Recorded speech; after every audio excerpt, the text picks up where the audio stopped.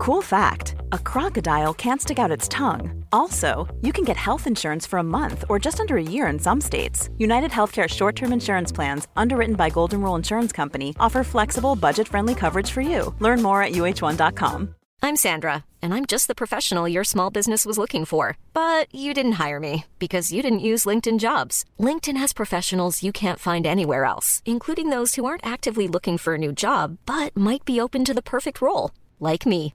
In a given month, over 70% of LinkedIn users don't visit other leading job sites. So if you're not looking on LinkedIn, you'll miss out on great candidates like Sandra. Start hiring professionals like a professional. Post your free job on linkedin.com/people today. There's never been a faster or easier way to start your weight loss journey than with PlushCare. PlushCare accepts most insurance plans and gives you online access to board-certified physicians who can prescribe FDA-approved weight loss medications like Wegovy and Zepbound for those who qualify. Take charge of your health and speak with a board-certified physician about a weight loss plan that's right for you. Get started today at plushcare.com/weight loss. That's plushcare.com/weight loss. plushcare.com/weight loss.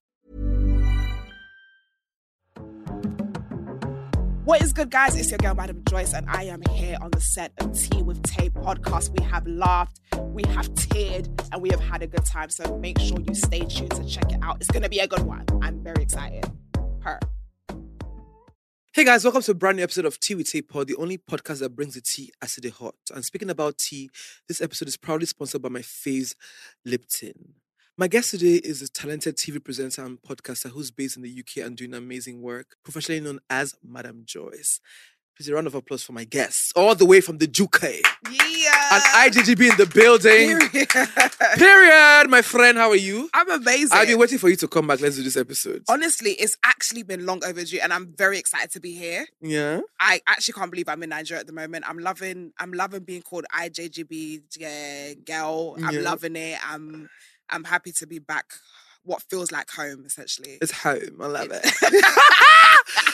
I love the British accent. Like, I think that, I have to take classes because it just makes me feel like, some extra je ne sais quoi to it, As you're learning, as you're trying to be British, I'm trying to be Yoruba. I've been learning to speak Yoruba because I understand fluently. But the mistake I made growing up is that when my mum used to speak Yoruba to me, I used to answer back in English. Is it? Yeah. So I can hear conversations, but when it's time to start speaking it, I just start freezing and glitching and stuff. I'm like, are you serious? Yeah, it's really bad. Because you give me the energy of somebody who understands Yoruba a lot. I know. I think because of my personality is so Nigerian, people think that I can speak it and I'm with it. Yeah. But I'm not really with it. It's very fake. I'm fake.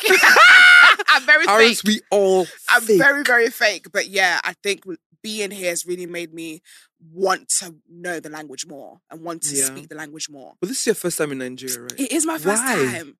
Do you know what it is? Obviously, when you grow up in poverty and that, when you grow up broke, there's no money for plane tickets. Yeah. And one is that there was no money for plane ticket. And two, my mum was very persistent on us going with her. I feel like there was a little bit of a fear that if we go to Nigeria, it's dangerous, it's a bad place, you shouldn't go there by yourself, go with her. So I think growing up, that fear was instilled in me that, oh my God, if I go here, like I'm going to be kidnapped or something, which again is it happens, but it's not as intense as my mum has made it to be. So I finally took the courage to this year say, listen, it's me and Nigeria this winter on God.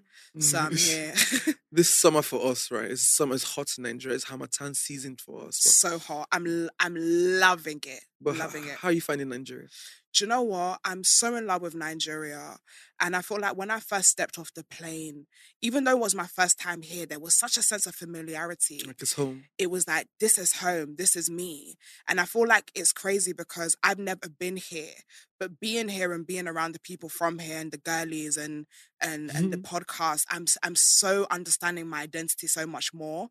And I didn't understand the brassness and the loudness and the audacity is literally just running through everybody's veins here.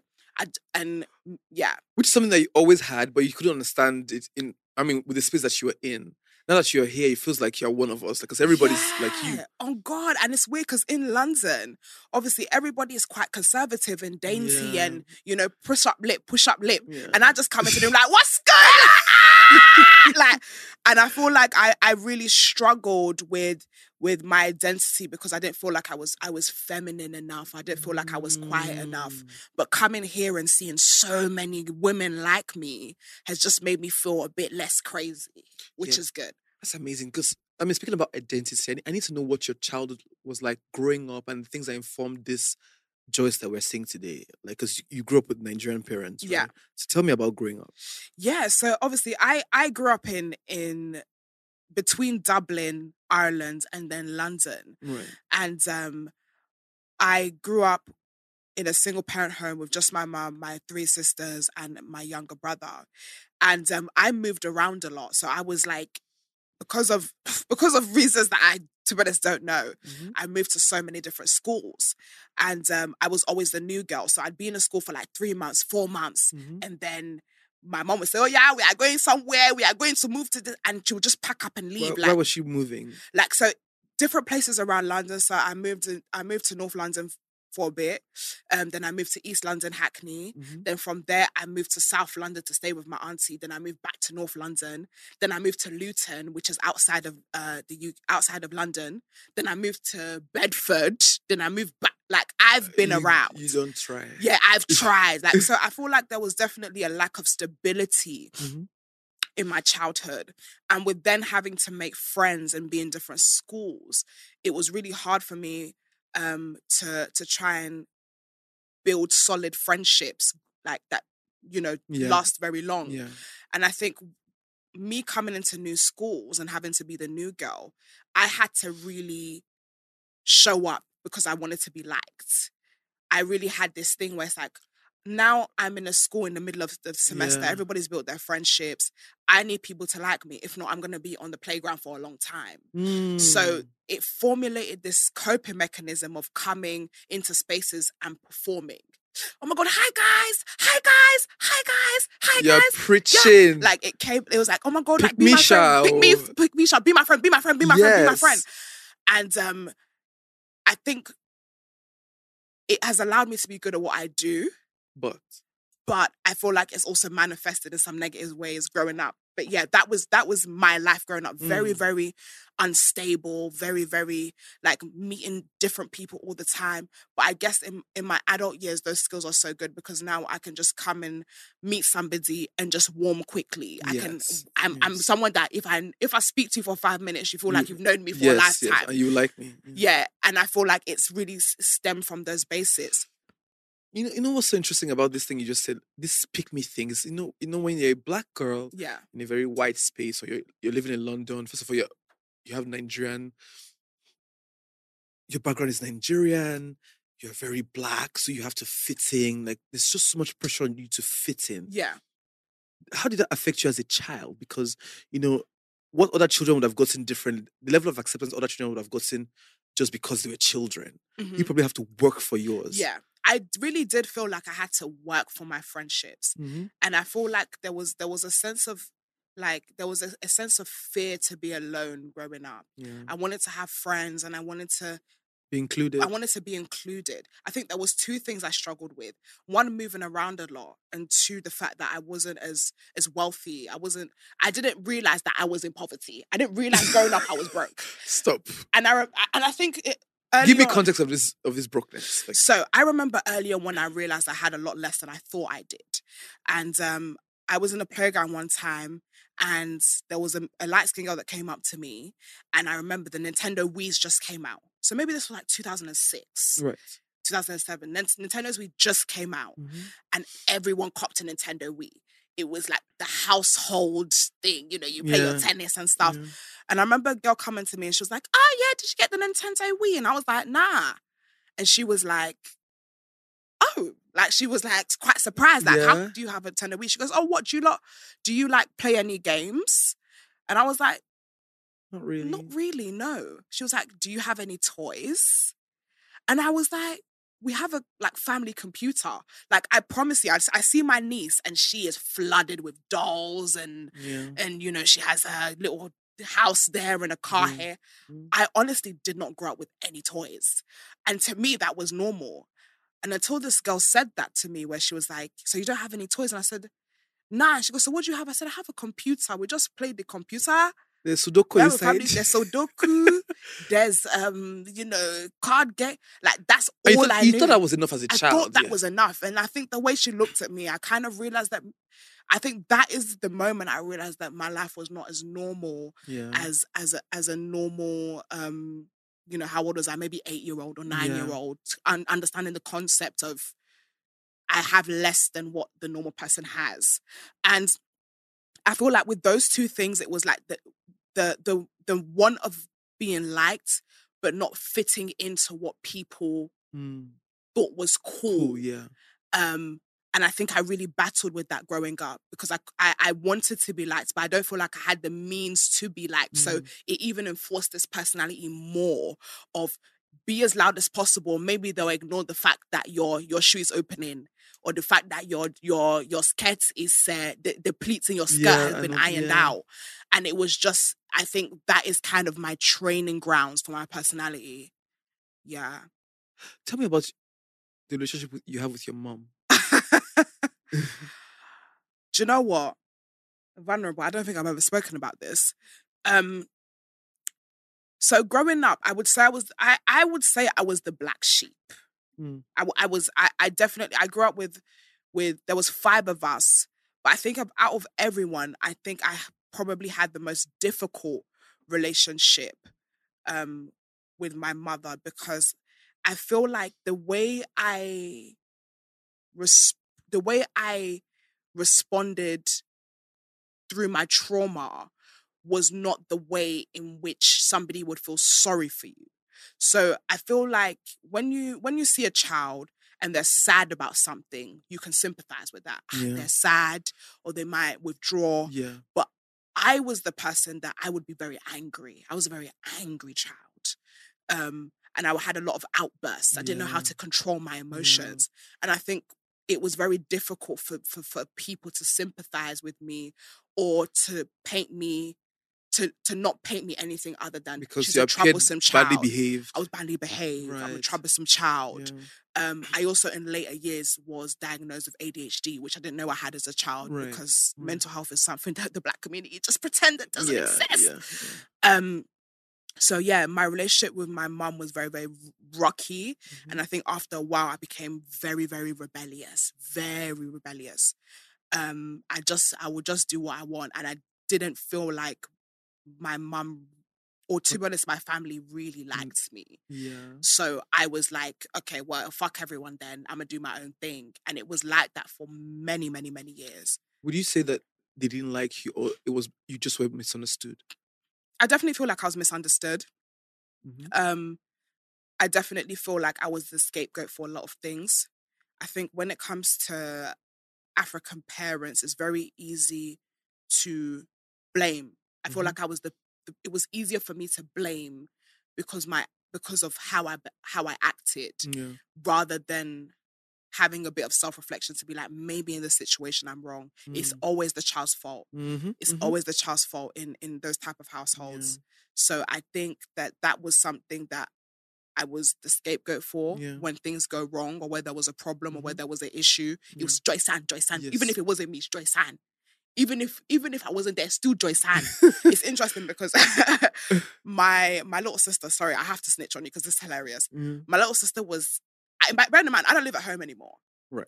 I don't live at home anymore. Right. And my mum found a vape in my sister's drawer. Yeah.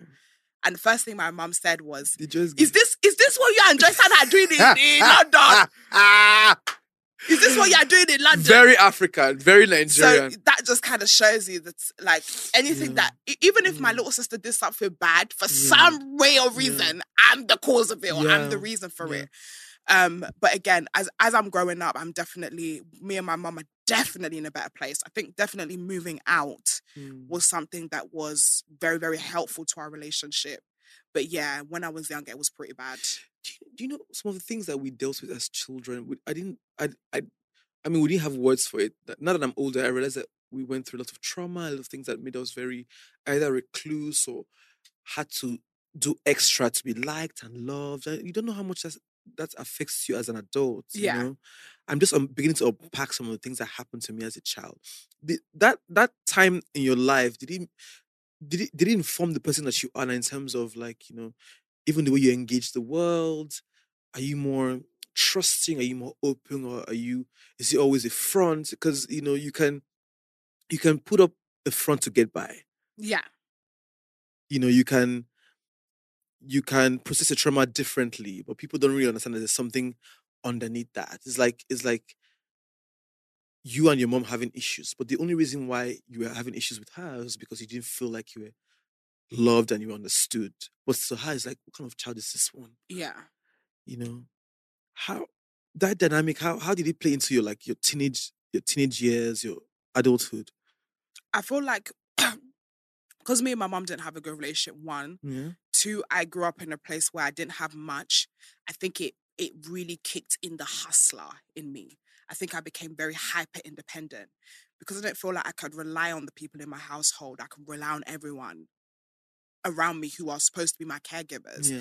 It instilled this DIY Do it on your own. mentality that I Grew still up so carry today. I fast. grew up very fast. I had to hustle. I've always been a hustler because I realized, going back to what we were talking about the childhood acceptance, for you to be accepted, you need to have certain things. And for you to have certain things, you need to have money. So knowing that, I've then been this young girl who always wanted more for herself. So even, it's so funny because I love all my friends, but my friends are very much princesses, and I'm in my princess era now. It took me a long time, but I had this hyper independence where it's like, I don't need anyone. I can do it myself. If I want to drill, I will drill. If I want to carry TV, I'll carry TV. Like, and again, because I didn't grow up with my dad, I learned a lot of skills that some of these girls don't really need to learn, you know, like fixing toilets and putting IKEA together and carrying this out of the I've got to show me if you see I do it, I'm carrying wardrobe. Strong woman. Like, all those stuff really came from those moments. I think that's something that I carried into my adult years, which on one side, it's amazing to be independent, but I think when it came to things like relationships, it then became difficult to then be vulnerable. That's it. Joyce, to then I trust, understand you, my love. To then be like, I can trust you with a part of me. Do you know what? And I think I struggle with that as well. You know when you've been so independent for so long, you figured out things by yourself. You know, and when you've done things to survive, like, let me give you context, right? I thought that, you know, by working so hard and achieving stuff, I would not be okay and fit for the people that I love to accept me. Oof. But it just never happens. Like, you keep doing things and earning, and you just become so exhausted. But then again, it doesn't fix the fact that, you know, this trauma is there. Yeah. How much of that fuel pushed you into, like, success and adulthood? What's the question? So, how like, much? How much of that fuel, like, Yeah. the fuel, Yeah. right? You know when you're running on bad fuel, right? Yeah. So basically, the only reason why you're working this hard is because of the lack of acceptance back at home. The only reason why you want to do things for yourself and be very independent, even though you need help, is because you're not sure that somebody will lend help to you. So you become a different person. You're not, even with relationships, you don't even know how to let a nigga be a nigga around you. Yeah. You are so masculine. Yeah. It probably turns him off. Yeah, true. How's that dynamic for you? You mean in relationships with guys? With guys, with everybody. I feel like in terms of me, and there's a lot of things I had to unlearn. Yes. So I feel like in terms of the hypermasculinity, Yeah. not allowing a man to be a man, I think once I started manifesting into my relationships and those relationships weren't working out, or the men I was attracting were very feminine. Is it? Feminine in a sense. Like me? No, not like you, not like you, but not like you, but in the sense of like how they treat you or their behaviors in terms of chivalry, how they look after you. all these 50-50 boys. I think that's very feminine energy for me. Yeah. Men feeling like they're the prize. I feel like that's very feminine energy for me. Attracting men like that, I started to realize that there was an issue here. When guys are calling me boss lady, I started feeling there's an issue here. There's an issue here. There's an issue here. There's an issue here. When guys start calling me sugar mommy, there's an issue here. When they do that, it means that they've moved all the masculinity to you. Yeah. When a guy's calling me my sugar mommy, there's an issue here. There's a problem here. I'm exerting something that I don't want to exert. You didn't like that, right? No, I'm a Listen, I'm a motherfucking princess. Look after me. But do you know what I probably think was happening, right? Yeah. In your head, you probably thought that you were being a princess. But because of your defaults, right? Yeah. Your default setting is, I've got this together. So they perceived you as masculine. And especially when I feel like I cannot trust the person, my default setting is to control it. My default setting is, I don't need you. I could do it anyways. Like, Fuck so, off. and that could be, and you know, especially when you're in a relationship, those stuff there's a process. That there's generally a process before you start to see a guy in his fullest potential, an emotional process. And I felt like sometimes I didn't even give it opportunity. The minute I saw one little thing, and it could be very, very minute, or I can't pick you up. You're just triggered. I'm just triggered to be like, okay, cool, well, like, bye. That's me. And I started to realize how toxic and how dangerous that was for me as a woman, because I do want to be looked after and I do want to be babied and I can be very submissive to the right guy, but I was pushing those men away. Yeah. Well, one thing I can tell you for free is that Nigerian men are the most masculine, so you're welcome to move back and find the Nigerian husband. I'm so ready. I'm honestly so, like, I've been asking myself this question, and is it that I am too masculine, or the men that I'm around are not masculine enough? Yeah. Because I have dated men that even in my nature like this, they have stepped me down. Like, they have shown me, nah, I am a man. And I ain't about to have all this shit. Yes. And it just makes it just like, okay, like, I feel like it's a toxic response. Let me tell you what I think this is, right? Go on. You know what I think, where I have a few friends who say, if the man is not bossing me around, if it's, you know that thing where you say, babe, come here. What the fuck is this? Yes, daddy.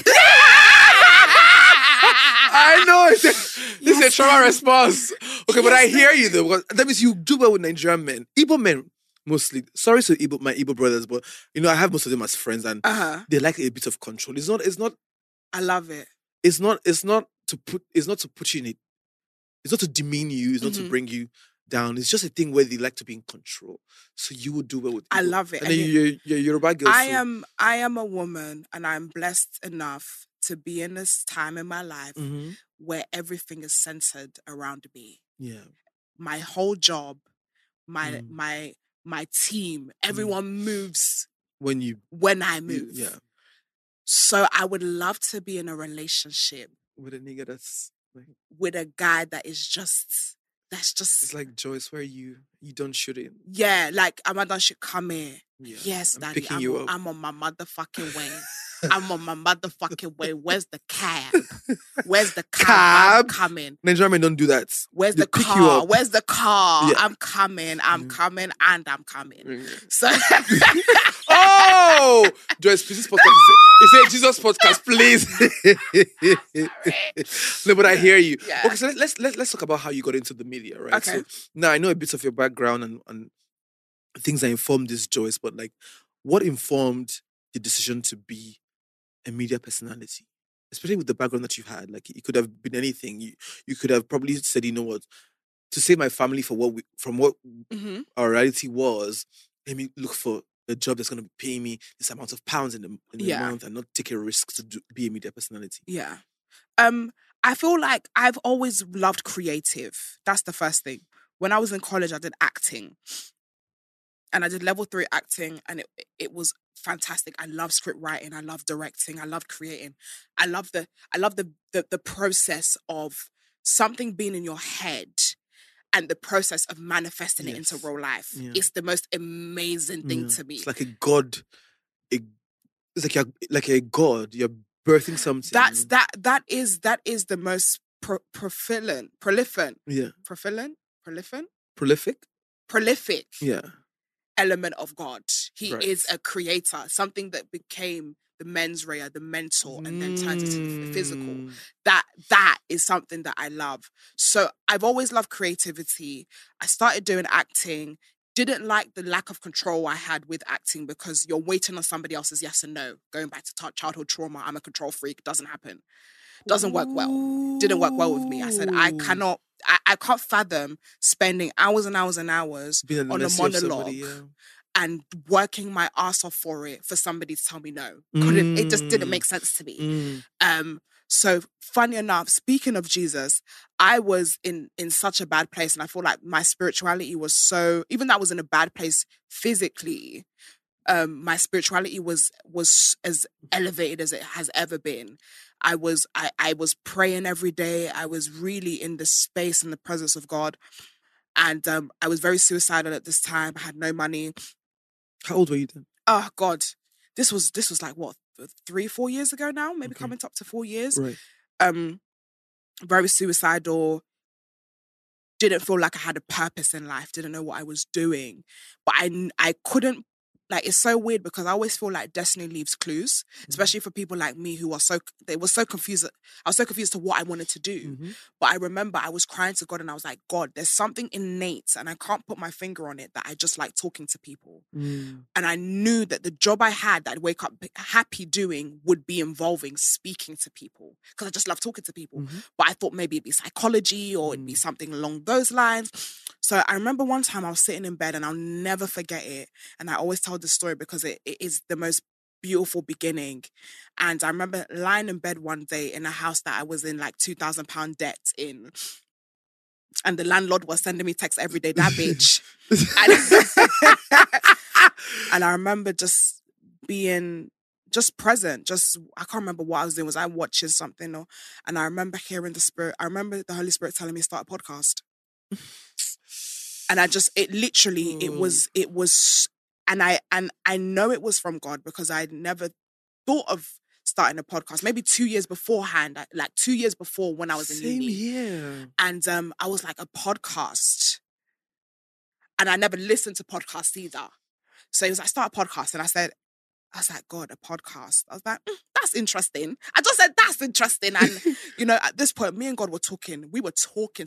That was my guy. We were chatting. And he was like, start a podcast. And I was like, so, okay, let me just see what is going on here. I was Googling and I was like, do you know what? Yeah, I didn't think of it as anything in terms of, I didn't think that I was going to start it and it was going to change my life. I saw it as a passion project between me and God. So I remember sitting there thinking, okay, God, let's do it. Because obviously I've got no job. I'm jobless. I'm on universal credit. I'm £2,000 in debt. What the fuck? What's the worst that can happen? So I remember opening the Word document. I was like, okay, God, let's do this. What are we going to call? Like, it was almost like me and God were going back. What are we going to call it? What's it going to look like? What's the venue? And it's weird. I was stuck on the name for a time. And for any creator who is in Christ or anyone who's spiritual, like, God is the number one creator. He's the one that's everything that has been that's come into existence comes from him. So in that sense, I was going backwards and forwards just to be like, what should we call it? What's the color scheme? What's the pattern?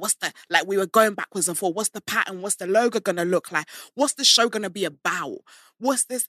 And every step of the way, God was talking back to me. Okay, I think we should do this. I think we should do. It was like this. It was like this innate feeling of do this. And there's so much ease when you're listening, when you're paying attention. Yeah, when I was paying attention. He came up with the name. I didn't know what I was going to call it, Auntie Diaries or something stupid like that.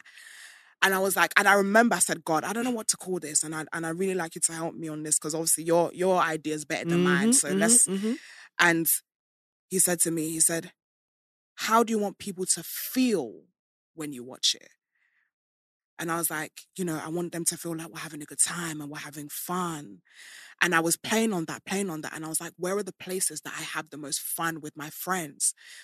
And I was like, in a brunch, sipping on some mimosas, having a chinny, or going to one of my girls' house and ordering a takeaway and having a good time. And that's where the name Cocktails and Takeaways came from. It was the feeling of those places that I wanted to bring into that room. And it really was God that navigated that for me. Yeah. So started the podcast, didn't have any money to start it. I was getting like £300 a month off Universal Credit. My studio was £100 a week, and I used £100 to pay for the studio. Because you also trusted that, if God gave you this idea, you'd be able to execute it regardless. I just thought, do you know what? I just really wanted to put something. Remember I said my whole thing is creation. My whole thing is something, building something. Yeah. And I think that element, I didn't necessarily feel like it was going to last long, but it was just the idea of me building something and it manifesting that excited me. So yeah, I started the podcast, and then from there it just took off from the jump. Did you have visuals from the jump? Or it was I had visuals from the jump. Like I knew I wanted visuals for the jump. I think not many people were doing 2-pan cameras. Yeah. Everybody had a wide pan. Yeah. And I said no, because I want to catch people's reaction. So I was one of the first people to have a 2-pan camera doing podcasts, because nobody was focusing on visuals. Yeah. But I was like, I want this to be like a show. It's very weird, because I feel like any creator has the possibility of matching people who have a Netflix or a BBC or a ITV. Mm-hmm. And that's how I've always designed my stuff. Even with the budget I had, I said, when people look at the show, I want them to think, who is backing this? Yes. Who is sponsoring this episode today?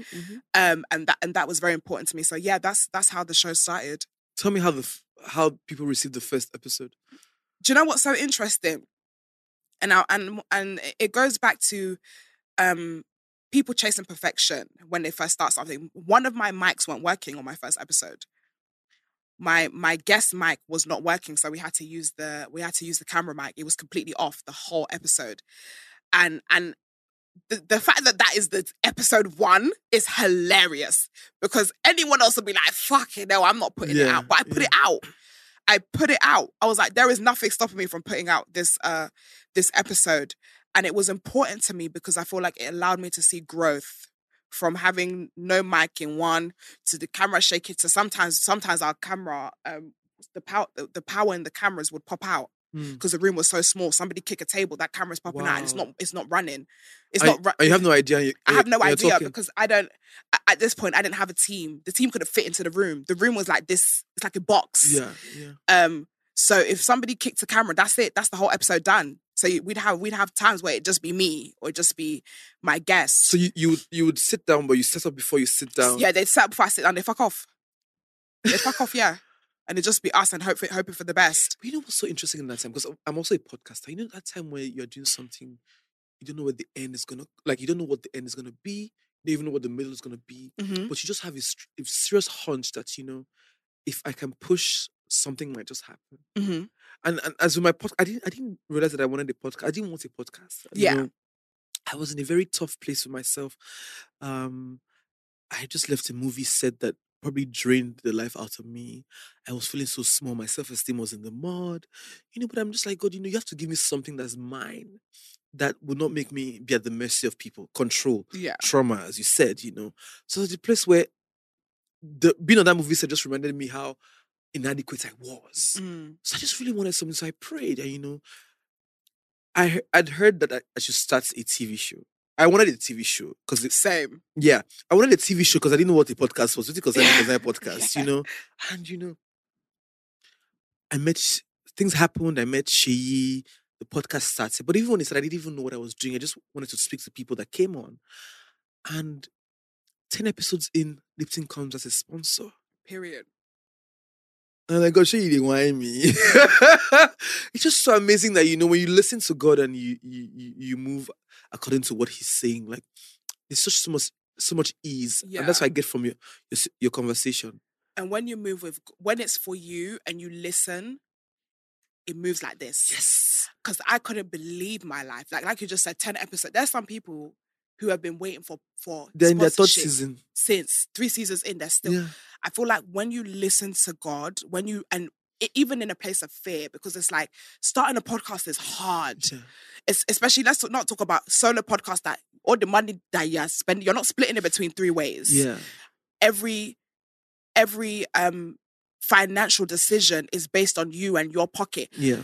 Ask my little sister how many times I've borrowed, when I first started, how many times I've borrowed money just to film.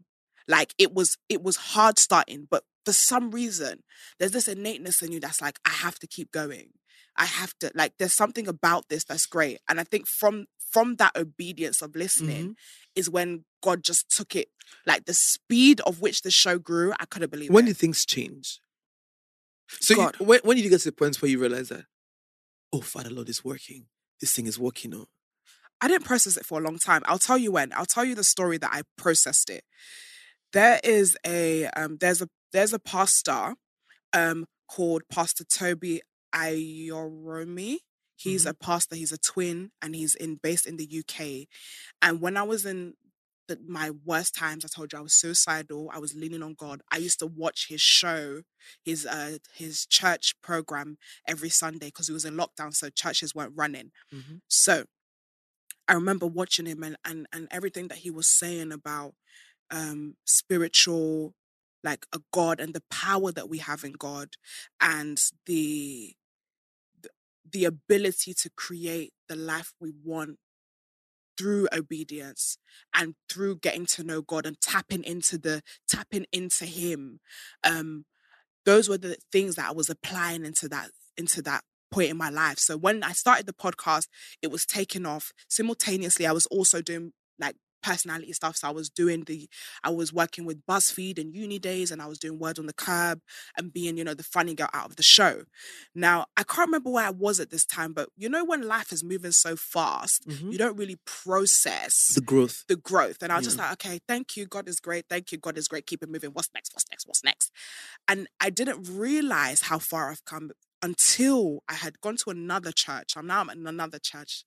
And that pastor was a guest speaker. And it's the first time I've actually seen him face to face, because before that I was watching him on TV. And I remember watching him, and I remember sitting in the church, and it was like I was watching myself at the time that I was watching him, and then looking at myself now thinking, fam, I'm in a different place. And I remember I went up to him at the service and I was like, sir, you don't know who I am, but I just want to say that you changed my life. And I cried for 20 minutes straight. I sat on the church altar and I was like, I know that. I cried. know. And that was the moment that I deeped life was different for me. I cried that day because watching him was like, I actually remember where I came from now. I remember how I started. I remember how I was feeling. I remember what I was going through at that time. And then watching him now in the present and where life was, that realization just slapped me to Bambaklat. And I cried and cried and cried. But it was a beautiful and very memorable moment. So tell me from the time that the show became a thing, when it became viral, what happened after? Because it's one thing for you to climb, but to maintain that, because you've done the first season now. Yeah. You're like, God, how are we going to do second season? How would we remain relevant? There's so many things that you're actually thinking about. But tell me about the smooth sail. Or has there ever been a smooth sail with the podcast? I think the show's always been chaotic, but I think that's the beauty of the show. I feel like with the show, that's a good question. I feel like the show's always growing, and I feel like we always have amazing conversations. I think one thing that people want to see is their favorite people at their most vulnerable, and not necessarily at the most vulnerable where we're talking about the things we're talking about, but at the moment where it's not so media trained and it's not so polished. I think the fact that the show is so unpolished is why people keep coming back. Because it's like, we want to get to know this person for who they are, not the glossy, flossy thing that they bring on the internet. And we know Joyce can bring that out of them. Yes. And I think that is why people keep coming back. Also, my personal brand was growing as well. So it's like they were working simultaneously. The show was growing, I was growing, the show was growing. So if people had seen me from something I'd done with Channel 4 or ITV2, they'd be like, oh, we want to know more about her. And then they'd go into the show. Or people were on the show because people if people came from the show because maybe their favorite is on there, or there's a topic that they found enlightening, then they'll be like, okay, cool, who's this Madam Joyce girl? She's cool, let's move on. So I think both of them were working hand in hand in growth. I'm so interested in this conversation. Tell me how the show solidified you as a media personality. Because it's one thing for you to start a show. There are a lot of podcasters who are not as popular. Yeah.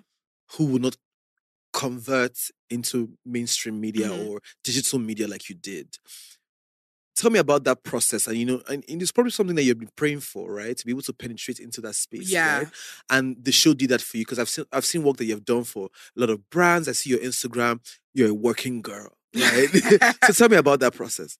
Oh, yeah. So I think from the beginning, I've always wanted to do personality stuff in terms of I wanted to do shoots, and I wanted to just come out and be myself and perform, or maybe be asked about things. And I think there are so many amazing people like that. Nella Rose is someone big in our community. Grace Aguilera is someone that I've grown up watching and just seen women on camera be themselves and be lit and cool. And I've always loved that. So I think I used my show as a case study for my personality. And there was loads of brands that I wanted to work with. At the time, BuzzFeed was one of them. Word on the Curb was one of them. And I was growing my TikToks and my social medias of the podcast, and I was showing them, and I was then finding emails and emailing people like, oh my God, like, my name is Joyce. I'm a podcast host. I have X amount of following. I would love to be on your platforms and just, be myself. Can we work? And I think the first person that took me in was Word on the Curb. So I did a shoot with Word on the Curb. It went viral. It went really well. And then from there, I used that as a case study for BuzzFeed. Yeah. So then I started working with BuzzFeed. That's how I met Victor Kunda, who is now one of my bestest friends. I love his content. Yeah. Every time I did something, before I had management, I'd outreach to the next person and be like, I've done this for this. And then that's how the domino effect came. That's amazing. What kind of, did you face backlash or, what's the word I'm trying to look for? Or pushback for being, first of all, a Black woman in the UK, Nigerian, and not very, like, when I see you, it doesn't give me, I'm trying to be British. It gives me like, I'm a Nigerian girl who was born here, but I'm going to be me. That sometimes can hinder the process of growth, especially in that space. Yeah. Have you been able to navigate that? You know what's interesting? And I actually miss Joyce when she first started, because I really didn't give a fuck. I really, really didn't give a fuck. When I first started and I was coming on, I was like, you better that. And I just would say whatever. And people would be in my comments like, you dumb bitch. Really? You dumb, you're so ugly. I proper didn't give a fuck, Like, when I mean zero fuck, I just see it and it wouldn't even move me. I think the bigger I got, the more bothered I started becoming. Yes. So back in the day when I first started, when honestly, because I constantly was getting attacked, and it was usually because of the boys, because we talk about guys having no money, and what girlies, what the girlies talk about, what the girlies get up to in the kitchen. We talk about that stuff, and I think it was one of the first times it was being put on the internet, and guys didn't know how to deal with it. They didn't know how to deal with it. And they were attacking, bah, you dumb bitch, you this. And it literally went over my head. Why? I don't know. Okay. Honestly, I just feel like I feel like maybe I was a lot more secure in myself and insecure in what I was saying, and a little bit more audacious when I first started, because I didn't have so much to lose then. I was broke. I was coming up. What's the worst that can happen? Yes. What's the worst that can happen? So I think when I first started, I was a lot more audacious with the things that I used to say and the things I used to do, as a matter of fact. But as you grow, right, it feels like this career that I've created, this career that I've gotten to this point, I don't want to lose it by saying something off. Yeah. You feel a lot more muzzled. Yes. And that's the worst thing you could feel as a podcaster, because people know you to speak. Right. But if you can't speak to your fullest capability, then who are you? As authentic as you are when you started. authenticity. I feel like the hardest thing for me was to keep my maintaining authenticity. Yeah. Because as you get more along this game and you get bigger, you start questioning yourself. Am I enough? Joyce, you're preaching. Am I hot enough? Please. Maybe I'm too man there. Maybe I should tone it down. Yes! Maybe I should crossing. Maybe I should cross my leg I'll be more. prim and proper. Maybe I should stop. I had a point where I was like, maybe I should stop using the Nigerian accent because I wanted to reach a bigger audience. And I thought I was too Nigerian. Yeah. I wanted to be more mainstream. Right. Maybe the Nigerian accent needs to go. Yes. Because I'm too af for them. It's too much for them. Yeah. All those things, you start to question yourself, your identity. Yes. And to hold on to the foundations of who you are, the bigger you go, becomes so rocky. Yes. Because people... You don't even know who to be. You don't even know who to be. Because then you have the brands that they want you, but then they want the polished version of you. Joyce. You saw me when I was calling her a bitch. That's why you liked me, oh. That's why you liked me. When I was shaking my baba saying I'm a hoochie mama. That's why you liked me. Now you want to happen to my audience, but you want me in a way where it's like, but I've had people like, there's just too many accents. Because, sometimes I'll just come like this and then I can just be an American. And I only have one accent. They said, no, can we just stop? It's just too much. Yeah, just too much. It's like, but I wasn't too much. That's me, B. Yeah. So you just constantly having to hold on to who you are. Also, because you're making new bag, right? You don't want to fuck up this new bag. Yeah. So you want to adjust. You want to adjust. Let this bag don't stop coming. You now start crossing. Hey, whoa. Hello, this is Madam Joyce. And, your audience will be like, so there's something off with her today. My audience can always tell. Yes. They know. They're like, Joyce, which accent is this? Which voice is this? They can always tell. Yeah. I've tried, and I'm trying so hard to make the foundations of what I started remain. Because the problem is, and this happens to a lot of people in the space, when you come in as yourself and you're at the mercy of these brands, and you're at the mercy of these people, of this mainstream media, and you want to go broad, cool, it's fine, the money's good, but you lose yourself. And then the job stops being fun. The job stops being fun because now you're just a watered down version of who you once were. Joyce, you're preaching. Let me give her some offering. Please, I need 2,000 naira. Let me drop it somewhere. I'll give you your way. You're preaching. Yeah. I can relate because, I can tell you that my most authentic self was when I was broke. Yeah. I had not moved to the island. Yeah. I could wake up in the morning and give you 5 videos back to back, all of them funny, raw, authentic. Once I started entering town, because I became a sissy boy, I didn't know who to be. Yeah. Also, I was dealing with lots of brands that they will say they want one thing. Oh, in this video, don't speak pidgin English. But pidgin English was my core. Like, if you wanted me to be, I can speak English and be funny, but like my funniest version of myself is in pidgin English. So there's a lot of shape shifting. I didn't know who to be. Yeah. One day I looked at myself in the mirror. I had changed so much. Yeah. I had changed so much. I didn't know who I was again. That's what this game will do to you. 100%. I was nearly there. And this is the first time I'm admitting that I changed. I was lost. It's real. It's Trust crazy. Me. It's real. And especially when you're coming from the backgrounds that we come from. You don't want to lose what you've gotten. There's a fear of waking up one day and everything goes. Yes. Yeah. I don't want to be not this person anymore. With how God has blessed us and attained us, it's great. But that's what, if you're gonna, one of the reasons why keep me going is that, because one day you can wake up and look around and they've moved on, everyone's moved on to the next thing. And you don't want to be that person. Even the fear of people moving on from you. Yeah. Because it can happen. It can happen, and I've seen it happen. 1 minute you're popping, the next minute you're not. Yes. And that's there, definitely. And I think the only thing that will make us relevant across the years that we want to be in this industry is sticking to who we really are. 1,000%. That's the only way we can figure out who the next version of ourselves needs to be. So Joyce 1.0 can only get to Joyce 2.0 when she has fulfilled 1.0 to the letter. And it's so amazing because, thank God you mentioned this thing about being lost, because a lot of us just smile and kumbaya, everything's okay. But at some point in this game, you probably will lose yourself. Yeah. I had to run to church because I was losing it. You need to go back to the foundations. You need a bit of Jesus. You need to go back to the foundations. Yeah. we said that we're in Christ and God is in us. If you want to find yourself, you need to find Him. Like that. I've been there. Trust me, I have been there. And I think as well, what I was telling you off camera about the whole situation that happened in the UK about the attacks. I thought I wanted to go into mainstream because you went on a reality show, right? Yeah, I went on a reality Please show. tell me about it. Yes, I went on a reality show in London because the plan was I wanted to do mainstream. Yeah. I wanted to be where the majority of the UK is. Now, in the UK, the black people make 5% of the population.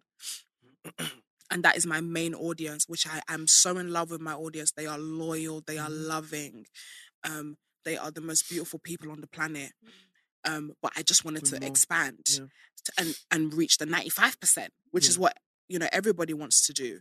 And I went on the show and it was a good experience. But I think what I realized is that I don't want to go into places that I have to water myself down to be.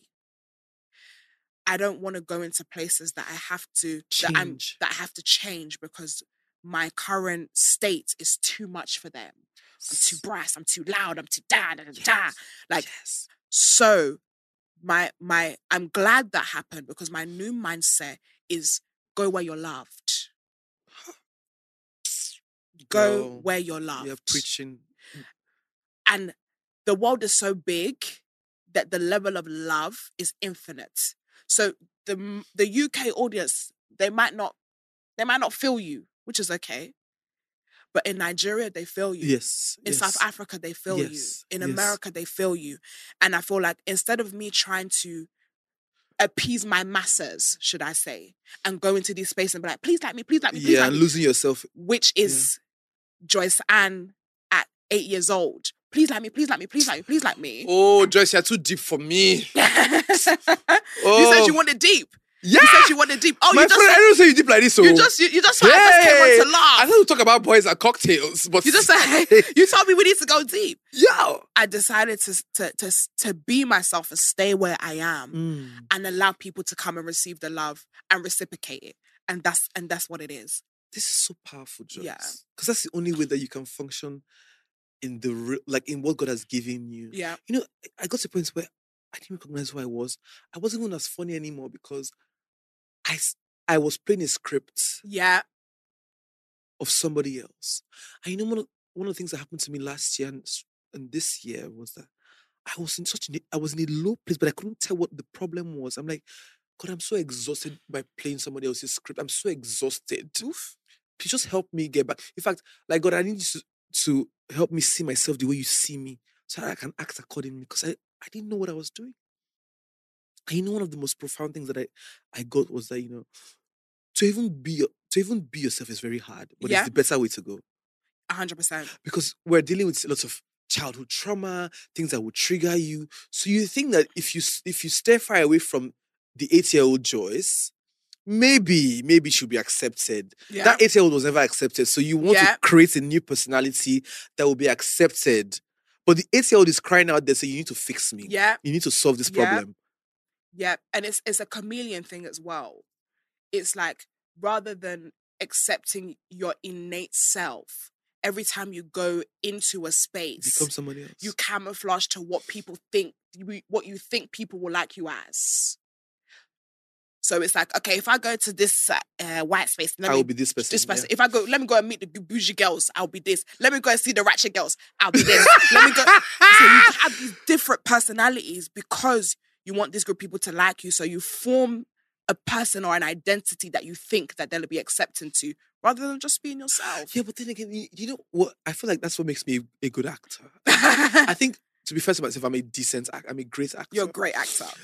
I feel like, it's also that in that trauma, I can process, I've processed the fact that, the reason why maybe I'm naturally talented. I know I'm naturally talented. You talk your shit. Yeah. But that thing where you don't shape shift so much, you know how to be in every circle that once a character comes, you can play anything. Yeah. Girl, I can play anything. Beauty. It's the beauty of it. I know who to be when I am, and I've let go of that, right? But I know who to be when I'm in rich circles. Yeah. I know who to be when I'm in hostile circles. Yeah. I know who to be when I'm around people that hate me. I know who to be when I need to get things, like I need to sound like them to get ahead. I know who to be in every circle. Yeah. But at some point, by the time I get home, I will be so exhausted from playing this script that I'm just like, I wish I really knew the real me. I'm much more fun. Yeah. Agreed. And I think that also increased my social anxiety. Let's talk about it. Yes, let's talk about it. it. Let's get into it. Let me sip some. Let's talk about it. Because, girl, people don't talk about social anxiety. The amount of social anxiety that we deal with as public figures, because our lives are in the open and people can interrogate it, is crazy. I would like to extend that to anyone who is in a social environment. Because I feel like, yes, ours is bad, but I also feel like Joe down the road and Buslan the building is also going through these same things. Right.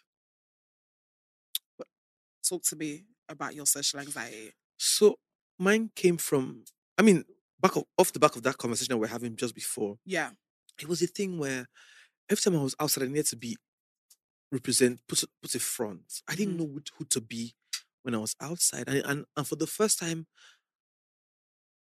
I've always gotten attention from being me. Yeah. I've always been a creative. I've always been the boy that would stand out in secondary school. Even in Unilag, I was trolled a lot, but then again, I always stood out. I was a model already. So you could literally pick me in a crowd, right? Yeah. But for the first time, Joyce, I walk into a place where more than half of the people know me. So they're already talking about me before I enter. I can be in the club just, I'm not having fun because if I dance like this, if I turn my head, I'm supposed to dance and they're looking at me. So that thing started getting into my system. I'm just like, so now that everybody is paying attention to me, who do I need to be? Right? And sometimes I want to go out. I'm not having fun. I don't want to go out. I don't want to be in spaces where I don't know the people. And because I wanted this life. Yeah. I never thought that there would come a day where I would say, I have social anxiety. I don't want to be out. Yeah. Because I always thought this life was a blessing. And I said it was a conflict with myself because God has finally given you this life that you've been praying for. How dare you want to not be thankful? How dare you be thankful? Yeah. Can I ask you a question? So when you were, did you feel like you had the social anxiety when you were just acting? Or do you feel like it came from being a podcaster? So this social anxiety started from even just being popular on Instagram. Okay. But I didn't know that it would translate to real life. So on Instagram, it's just clicks now, it's just people, it's DMs, it's comments, So when I got into the real world and this social media film translated, right? I'm just like, something off here. I don't think I enjoy this much attention. But it was still a thing of, you get used to it. You're just coming into this space. But the more I was climbing in the space, I just realized that I didn't want to be out with people that I didn't know. Like, even when I'm out, I'm so uncomfortable. And the more success that I got, right, the more it became worse. Yeah.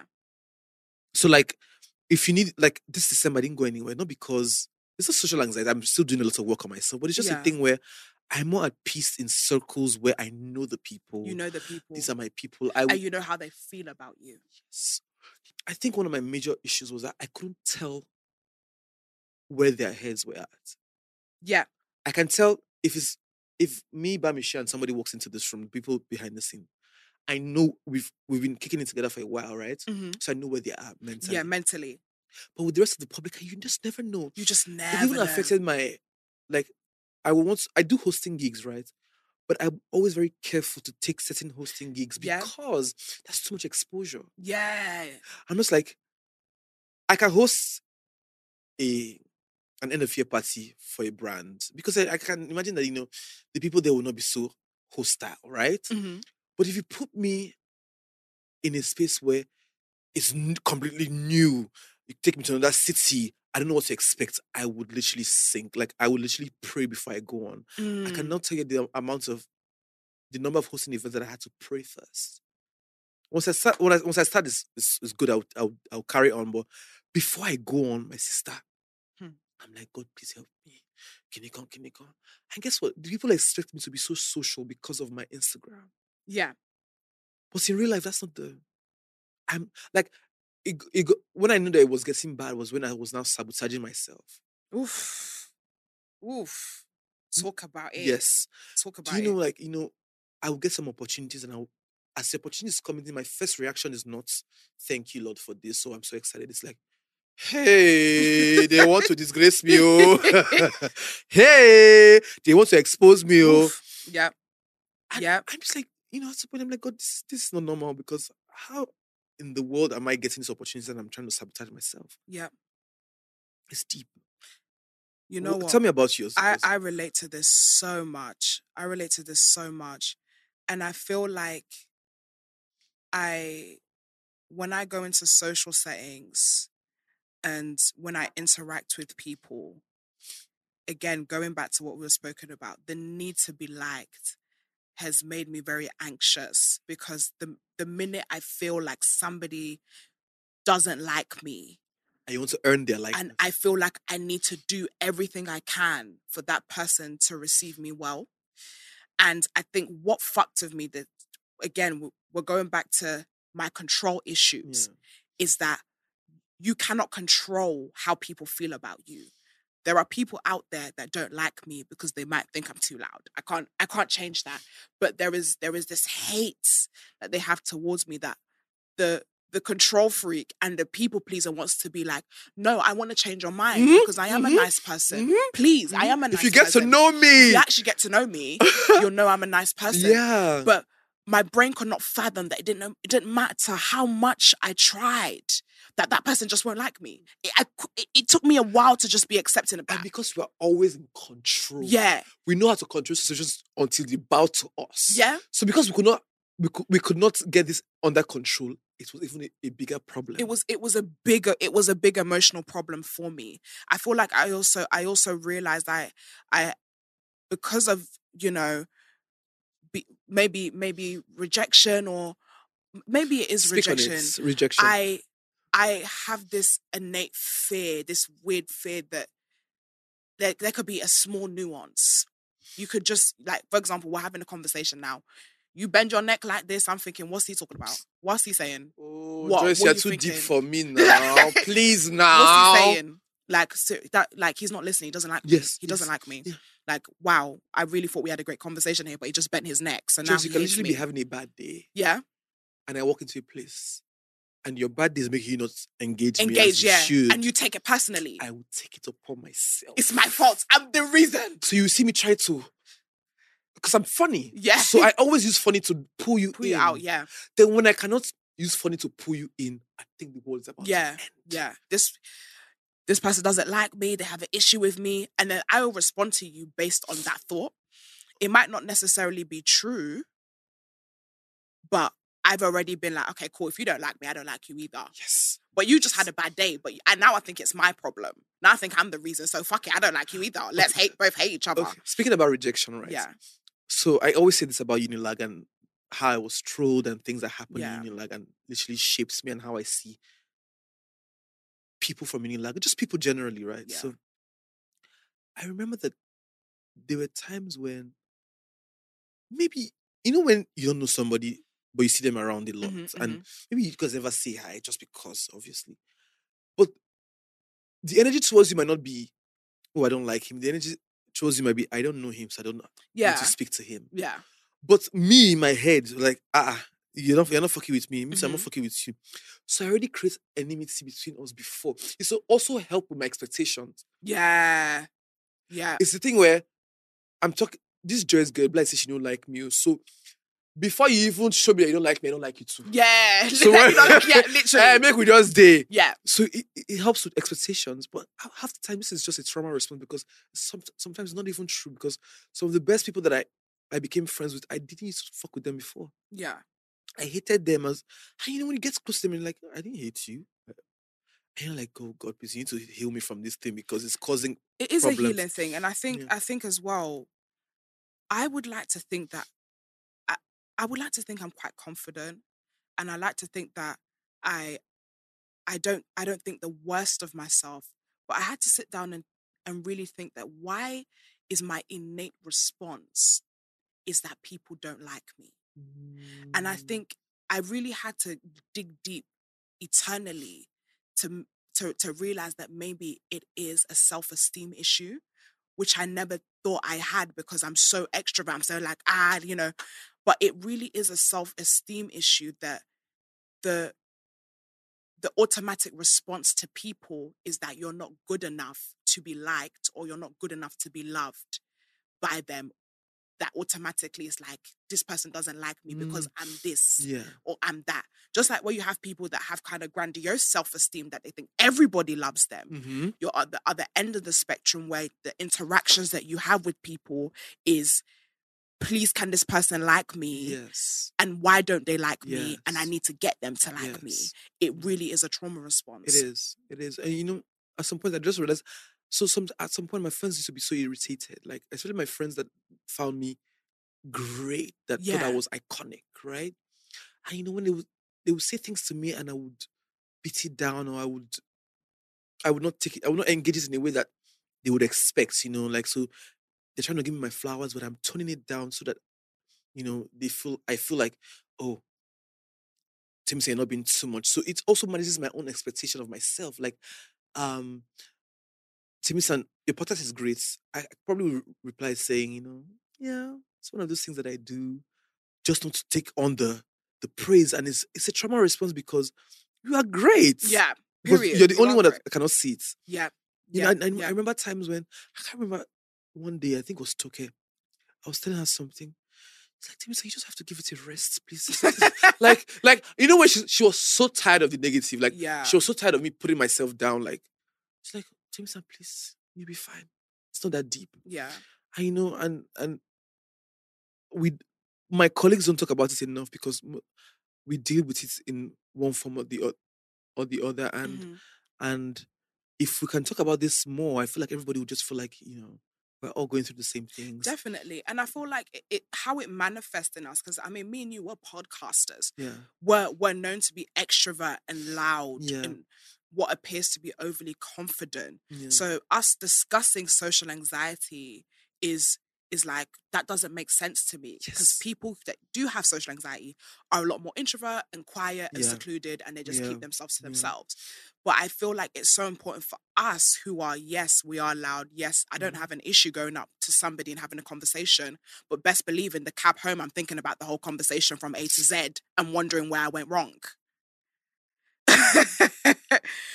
It's different. This girl is killing me on this podcast. It manifests Joyce! differently. Honey. I can take 2 days. Yeah, honestly. To process. To process it at one chat.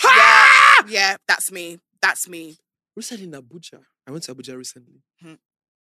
And, somebody that I'd worked with before, I just noticed that there's something off about how we're engaging, right? Ever since we worked, and and I saw him there again at the event, right? Before I could get up to come and greet him, in Nongo. Oh, okay. But I didn't. I could have. I swear that he saw me, but he probably had to leave early. But my brain did not tell me that he had to leave early. What my brain was telling me was that, damn, this man doesn't like you at all. Oh. What have you done? What do you need to fix? Yeah. Like, what can you do? Yeah. What can you? As I was praying, God just said, "Can you calm down? Can you just rest? Yeah. Can you just rest and be a human? Like, just let this go, because that's the only way you can find peace." Yeah. It's emotionally one of the most difficult things that I struggle with. And unfortunately, I've pushed away so many people because of this. Because I can't fathom that this person likes me, I would just let them go. Joyce is preaching. I've run away, and I want to use this opportunity to maybe apologize. I've run away from so many niggas, people. you all need to come back. The boys that generally did care for me and generally did love me, I pushed them away because of that mental fear. Yes, that they didn't like me, and I didn't know how to. Yeah. I didn't know how to communicate with them. You just be like, okay, well, this is my thoughts. And to be honest, I'm not going to be bothered to speak to you about it because I'm going to look crazy if I do. So let me just leave it. Like, that has been my story, bro. Let's get in deeper, because this is going to help a lot of people. Yeah. Do you know there's one time I was seeing someone, and the person said, whoever did this thing to you should not be well with them because you're a rock. Yeah. Your heart is made of stone. But it was a thing where I could not take in the love. It was almost like, this can be real. Why? How? So I will self-sabotage.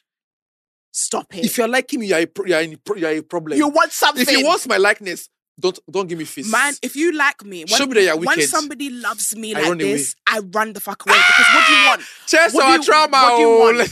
What do you want? Like, what do you want from me? What do you want? Do you want to start a podcast? I'm not going to help you.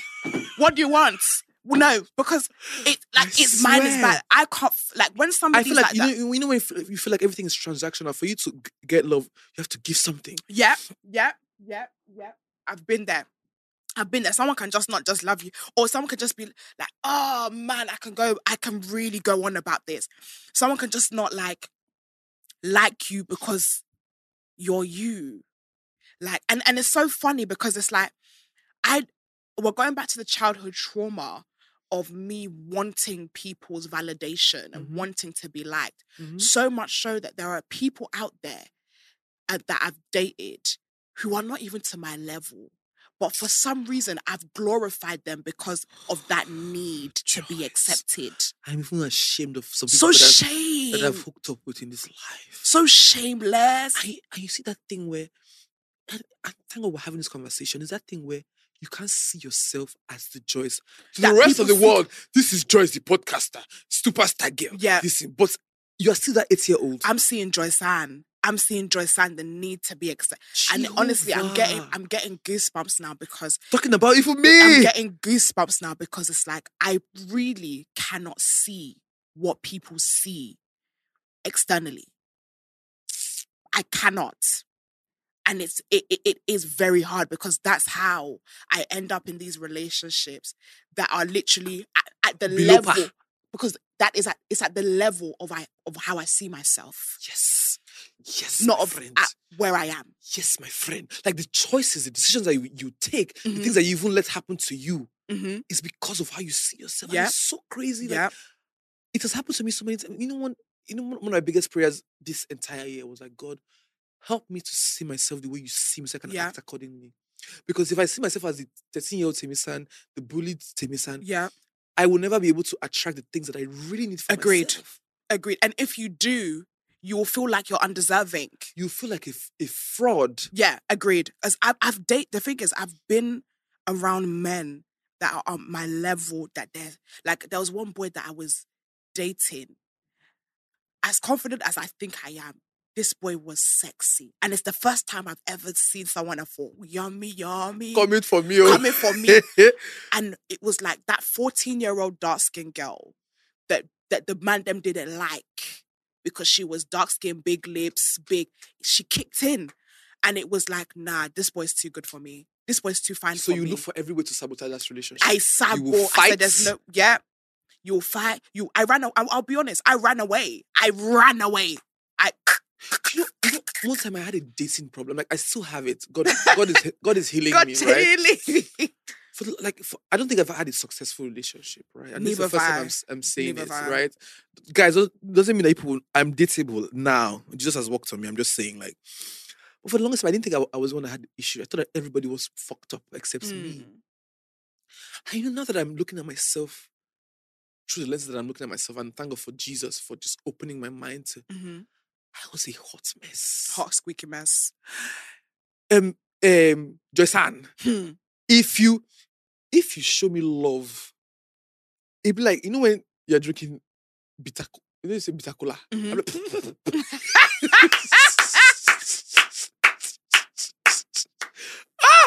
Girl, like, if you overlove me, if you deal with me emotionally, that point where I have to come back and earn this. And I will work over time. To prove that I can be loved. Yeah, to prove that you can love me. And for people like us, things like breadcrumbing works very well. Yes. Where somebody that you're seeing is not consistent. That gives you enough to keep you, but not enough to secure you. So you're constantly in this anxious limbo secure. Of, oh, do they like me? Do they not like me? They like me today. Oh my God, we had a good time today. Then you weren't here for them for 3 days. Oh my God, what's going on? I need to do more. Text. Call. And you go through that ugly cycle because you want to please this person, but also you don't want them to run away. I don't even know how to explain it. You don't do so much so You you don't don't do run too- away. yeah. But you realize that every time that you do and over apply yourself, it just never gets It them. never gets So them. also, the more you encounter those issues, the more your esteem begins to nosedive because Yeah. it feels like it's a pattern. Oh yeah, I was right about the first one. I was right about the second one. Okay, maybe this is really my problem. Yeah. But you find people who are not half as great as you get into fantastic relationships, and you're really wondering, maybe I'm really the fucked up one here. Yeah. Hey, Joyce.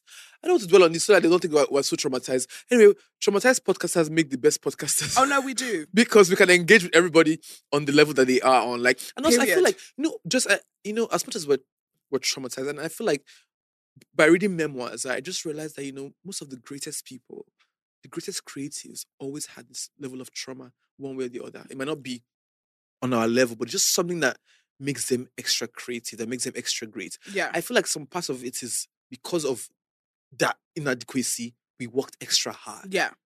And also, what I always say this, because I always say God likes to disgrace me every now and again. And I remember I was saying this to a friend. I said, I've caught some disgrace in my life. I've seen some things. And she said something that was so beautiful and it stuck with me. And it was like, if you didn't have these things happen to you, you don't have a story to tell. And that's what we are, podcasters. We're storytellers. I feel like we are people that sit down and go through our process and go through our pain and go through our embarrassing moments. And if we didn't have those moments, we have nothing to share to our audience. Yes. And I think that's the beauty in sitting here saying we are batshit crazy. Girl, recently I was saying, I was praying and God dropped something in my spirit where it's like, the reason why you can connect with people this much on this podcast is because of things that you have gone through. Yeah. So when people open their mouth here and say things about their lives, it's something that's really new to me. Maybe it might be different situations, but it's almost the same principle. Agreed. Across board. Yeah. So I'm like, God, do I have to be the scapegoat for me to be able to connect with people here? I've had people who have gone through different types of trauma, rape, different things. And when they speak, I can relate. Yeah. And it's only because of things that I've gone through. Agreed. But one of the things that I would say is that, at some points we now have to do the work on ourselves. Agreed. To not be functioning on bad fall. Because I functioned on bad fall for a long time. Yeah. And I think that I only started doing the hard work to get myself to a healthy place. So that, going forward, you're not exactly running on bad fall. You're not doing things to appease just the 8-year-old Joyce. You're not doing things from this current the Joyce. 26-year-old The 26-year-old Joyce who's getting it, who's famous, who deserves a better life. Yeah. Yeah. No, you're absolutely right. And again, I'm trying to unpack. I am unpacked in a lot of things. Mm-hmm. You're absolutely right when you say that this job that we do really does bring out all the stuff that we didn't think were problems. It starts pulling them out. Yeah. It starts pulling them out. You start seeing it more. And it's never been, I don't feel like my issues have ever been so apparent as they are like now. So it's something I'm definitely dealing with, but I'm also enjoying the process of relearning and refinding and unearthing myself as well. Because then again, that is another beautiful story to tell somebody else. And as chaotic as we are, I think these conversations are important because it allows the audience to feel less crazy. Because I know that there are so many people going through the same thing. Yes. But again, mental health in Black community is something that's not spoken about.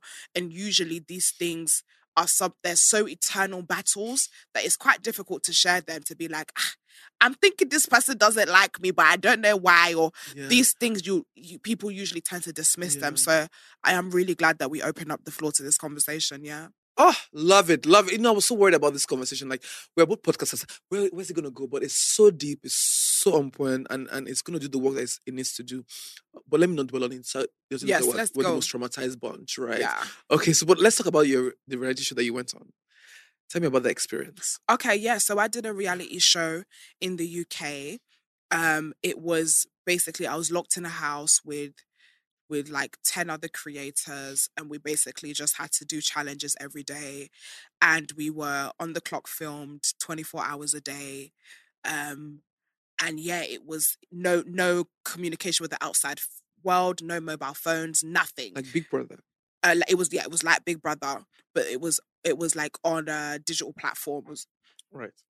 And it was a very crazy experience. I think a couple of things I realized about myself was that I as many people use my phone as an escape mechanism. So when I'm bored or when I need to switch off, I'll just scroll through my phone. So not being able to have that security, I was already like, fucking hell, this is crazy. Number one. Number two, I think when you're going through emotional processes and very emotionally traumatic things, you usually have some pillars, basic pillars that you go to, whether that's your mom or family member or your friend to vent and to just get it out of your system or to speak to someone about it. You don't have those things. So you're then going through the emotional process of being in a house with strangers, not having your mobile phone. The day is moving so slow and you're just isolated from your friends and family. Then number three, having those emotions, having normal reactions to those emotions. I'm sad, I'm annoyed, I just want to rant about it, I just want to get it off my chest. This person has, maybe irritated me a bit, I want to get off my chest. But then also being fearful that you're being filmed, Right. and questioning what would be a normal response for you. You're now questioning, is this a perfect response that will not allow me to be the mad black woman or the angry black woman archetype? Those were the three things that were in rotation like this. And I really struggled. I came third of the show. God is good. Out of 10, I came third. That was amazing. But I think I didn't get to enjoy the win that me and my community built on that because of how, to be honest, how shit the experience was. Yeah. What do you mean how shit the experience? Okay, all the things that you had to deal with. Yeah, so I think the opportunity, and again, you were saying it, you were literally saying it, like, when I'm feeling this way, if I'm feeling down about something, you then start feeling guilty that you're feeling down because you should be grateful because at one point you prayed for this shit. And that was what I was going through as well. So I was like, I don't want to be here, but I feel guilty that I don't want to be here because at one point this was my dream and God gave it to me. So I should be happy. But being in there, it was very hard. I think at the time I had very good housemate. I had very good housemates that were there, and we were all emotionally supporting each other. But it still wasn't enough. And then coming out of the show, and then receiving so much abuse and so much verbal abuse on the internet and racial remarks of being called, monkey, beast, this person, that. Yeah, it was really bad. It was really bad. Are you serious? It was really bad. Please tell me about that, because look, on your Instagram, where was all of this happening? So this was happening on like TikTok, all social media platforms. Yeah, TikTok, Twitter. I had people like in my DMs, comments, emails. Like, it was crazy. It's like it felt like people had put their notifications on, that every time I posted, I just had floods of hate, like within the first minute. So it was very much targeted at me. How did you deal with that? I think it was very difficult. I did have quite a few panic attacks from it. I think it was just one of those, this too shall pass moment. And I'm somebody, and I think because of, again, where I've come from, for some reason, in my time of when I feel like I'm about to be low, my worth ethic shoots up. Yes, I work my hardest when I feel like shit is about to hit the fan. Yeah. So when people were saying this and saying that, and you're finished, nobody likes you, everybody hates you, it kicked in that mechanism of, I need to work, what's next, hustle. So I really started going on my social media content. I really started invested into my show, I really started thinking about what I'm going to be doing in Nigeria. So as much as it was a hard time, I think it was a good moment for me. Trigger for you. It was a trigger for me because you go through this, you do this job, and after a while, you know it. You plateau. You plateau. You just sit and you're sailing. You come in on a Monday or Mhm. whatever you film. Like you're no longer nervous about who's across the seat to you. You know that you're gonna get it done. You know anyway. you're gonna get it done. Yeah. It's gonna be lit. It's You're routine. lit. It's routine. Cocktails. Back home. Go again. And I think this was the first time this year where there was so much what's it? Not uncertainty. Yeah. Uncertainty where you don't know what's happening, and this was one of them. And in a weird way, I quite love the beauty of that. Oh, that's so deep. You know that place where it feels like you're at rock bottom. What's the only way to go? Up. Yeah. So you would do everything to ascend. 100%. But sometimes it's just God redirecting you and telling you that there's more to do. 1,000%. And if you don't get into that place where you're pushed to a corner, you just won't think that you need to do more. 100%. And I think it really made me appreciate my community more because it was like, okay, cool. You're chasing what's here. You're chasing what's this way. You're chasing the mainstream. You're chasing this and what you both. But you're not watching this one. You're not.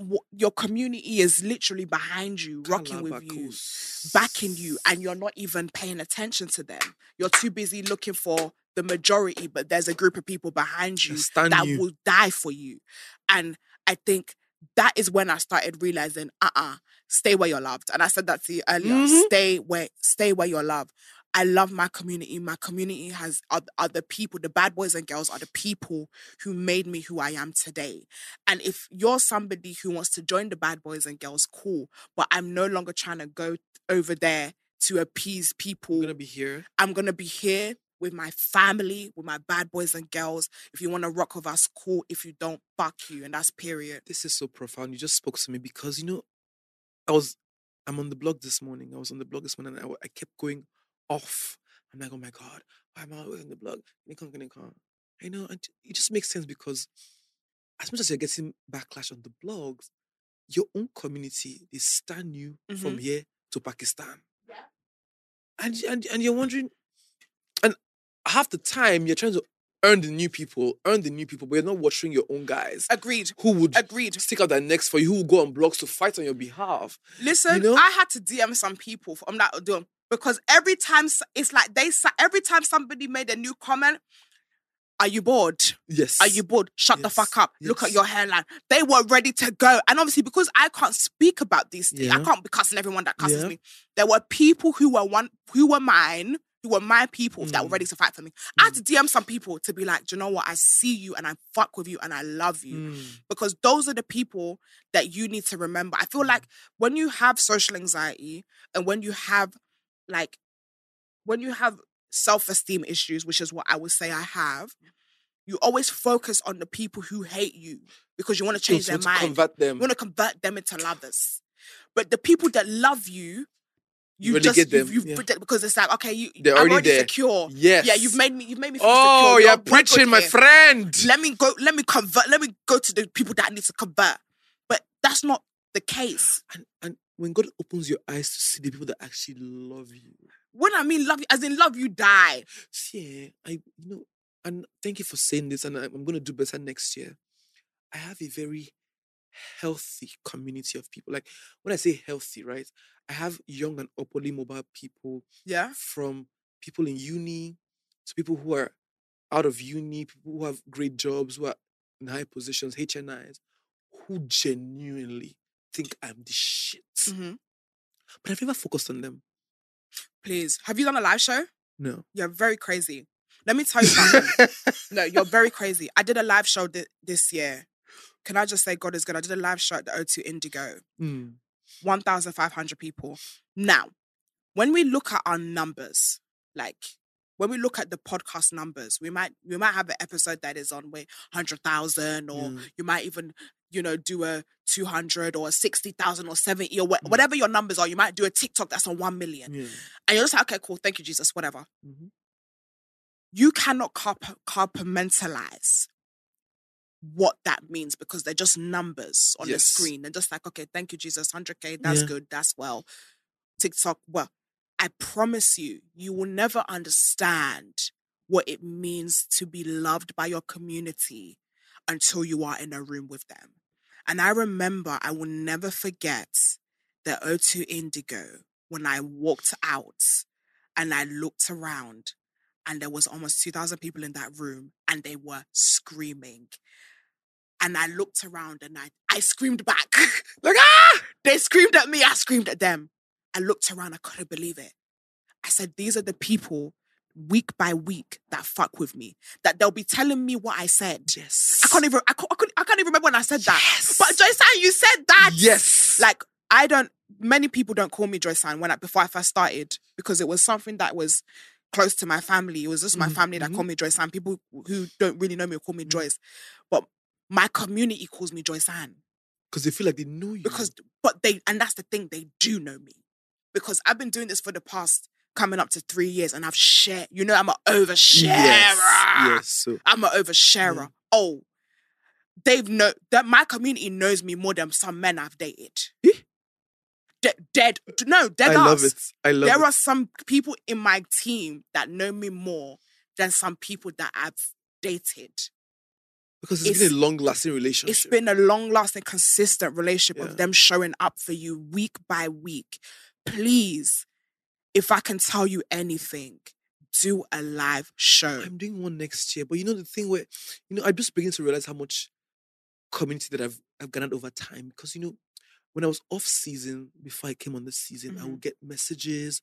Even when I'm out, you find people saying, Taymesan, the last episode was this. You said this in the last one. Even my Instagram, things that I've said before. You said that we should start doing this. You said that we should stop giving people more. Like, they will come up to me. Remember, I was hosting something for Tom's. Tom's was launching in Nigeria. So I was hosting something for them. And one girl came to me and said, you're my therapist. That I look forward to your post every morning. Me, when need therapy. Somebody did somebody is saying, I am their therapist. And sometimes, we can be very selfish because we're always in our heads saying, my life is not going well. But you don't know how many people that you are inspiring and you don't know how many people that are influenced by your decision, even in your mess.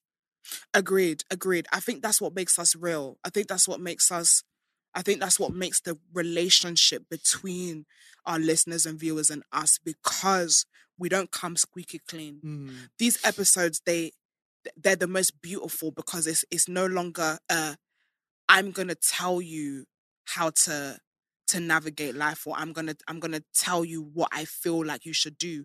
But it's all like, we're all in this fucking mess together. Yes. And there's a beauty in that. There's a beauty in somebody watching this to be like, sis, bro, I'm going through it too. Yeah, so we're all good. Even your faves are going through it. We're figuring it out. And it makes us just that much more human than something that's up here and needs to be glorified. So yeah, and again, my audience, whereas your show is therapy, mine is more escapism. And I think people are like, listen, Joyce, I've had a shit day. I've had a shit day at work. I've had people message me saying they've had family members die. And they tune into the show because it makes them happy. And if they can spend an hour or 2 hours of happiness with me and go back to their shit lives, they've done it. Yes. And it makes me more responsible to make sure I turn up every single week. If you've told me your daddy died and this is what you are using it for escapism, I'm sure you have to show up. I swear. You have to show up. I swear. This thing you just said is so powerful because at some point, the only reason why I started showing up even more, and even this, I don't know if they would want to give me my flowers, but I show up more these days. I'm more intentional about my work these days. It's because I realized that, as opposed to, the byproduct of this thing is the fame, the acclaim, the spaces that you're allowed to get into. But I realized that we're service providers. Yeah. We owe these people our services, right? And once I clocked that, I'm just like, you know what? Even if I'm not feeling like that, I will still show up because TWT Pod has to be done. Yeah. Instagram videos have to be out there. And since then, I just feel like there's more peace. Like, so even when the video doesn't do well, I'm just like, you showed up. I showed up. You showed up. I know what I have to do. Yeah. That's powerful. Yeah. It's, again, I think this is what a lot of podcasters, when you get to a certain space, people are like, what keeps you going? People are like, you know what? Consistency, persistence. What keeps you going? I'm like, my people keep me going. Because if I don't show up for my audience, they're going to message me, where the hell are you? Yes. We needed you and you Yes. wasn't there. Yes. I had a bad day and I wanted to tune in and you wasn't there. What happened? And you have to be responsible. And it's like it's like, you know, when you go gym and you have a gym buddy because you have someone to keep you accountable. Yes. My audience keeps me accountable for the shows to keep running. Yes. Without them pushing me to be like, show up every week, make sure the mic is this, make sure that bruv, I would have quit. I swear to you, I would have quit long time ago. Let's just be honest. I would have quit long time ago. Let's be honest, since we're already putting it out there. Yeah.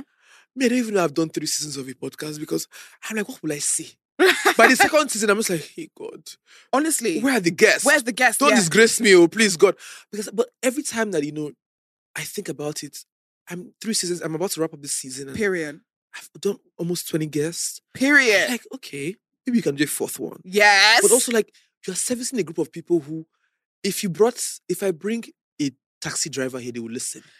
If I bring a blind man here, they will listen. Yeah. So whoever I bring on here, they will listen. And I also started... Because deep it.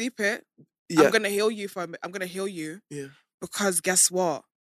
They're not coming for the person across the room. They're coming for you. And that's something that Shits and Gigs taught me. They're like, listen, this is... You're not interviewer. You're conversationalist. This is your space. You're conversationalist. Interviewer is question and answer. We've been going backwards. You're conversationalist. Mm-hmm. It doesn't matter who's across the room or how big or how small the guest is, because they're coming because they love you and what you have to say. And that alone is very difficult to accept. Yes. Because you'll be thinking, the guest. Let's get the big guest. Let's get the big guest. That was me. Until James said to me, it doesn't matter who's sitting across from you. It's not about that. Yeah. It's about you and what you're bringing. Yes. And that was a beautiful realization. That's what happened to me this season. But this season, I looked at this 2 seasons before. I'm like, I've done most of your faves. Big hitters, yeah. The numbers are great, but then again, I'm just like, how will I sustain this podcast 4, 5, 6 seasons if I keep... By the time I'm done with my 4th season, all the celebrities will don't finish for Nigeria. Because how many of us are... Who's next? There, yeah. Agreed. I know, and I've always liked conversations regardless of whoever the person is. The only reason why I started with celebrities was because I could relate to them more. So it was easy to have a conversation with them. But I started looking for people who could have conversations. Yeah. Leaders of industry, authorities in their spaces who just their life is robust enough for a conversation. Yeah. And you know, one of the most profound episodes that I've had, one of the most eye-opening episodes that I've had, or 2 this season, is Kennedy and Tito. These are not celebrities. I mean, they're stars in their own right, but these are regular people with regular lives who just have very interesting stories to tell. Yeah. And they did amazing numbers. I don't even know. I think Tito's one of the highest this season. And I'm just like, maybe you can actually do 5 seasons. Definitely. Because it's always about your input into that conversation. This show is about you. Your name is on the red mark. Yeah. This is about you. Yeah.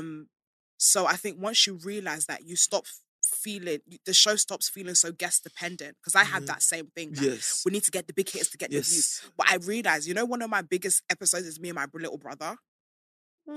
It's me and my little brother being idiots. It beat a lot of big hitters. That episode has beat a lot of big hitters that I've had on my show because it was just so authentic to me having my younger brother on the show and being a fool and cussing each other out like siblings and stuff like that.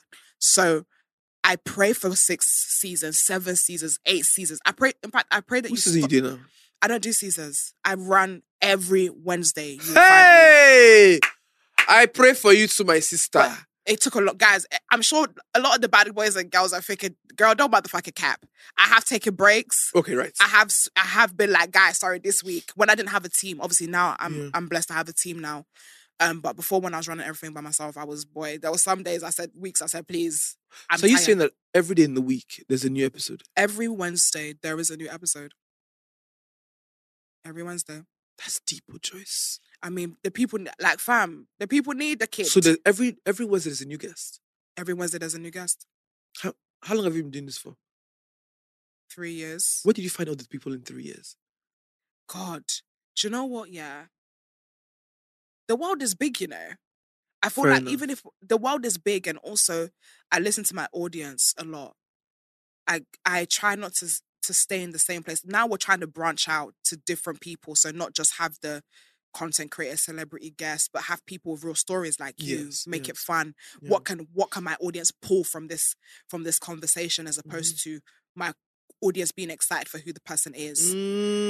So yeah, now that's how we're rerouting ourselves. So anybody can be a guest. Anybody can be a guest now. I promise you, next year the people are going to be very surprised to see who I'm going to be sitting down to. That's actually brilliant. I cannot wait. I'm so proud of the work that you've done, that you're doing. I don't know. We should talk about boys. Let's talk about boys.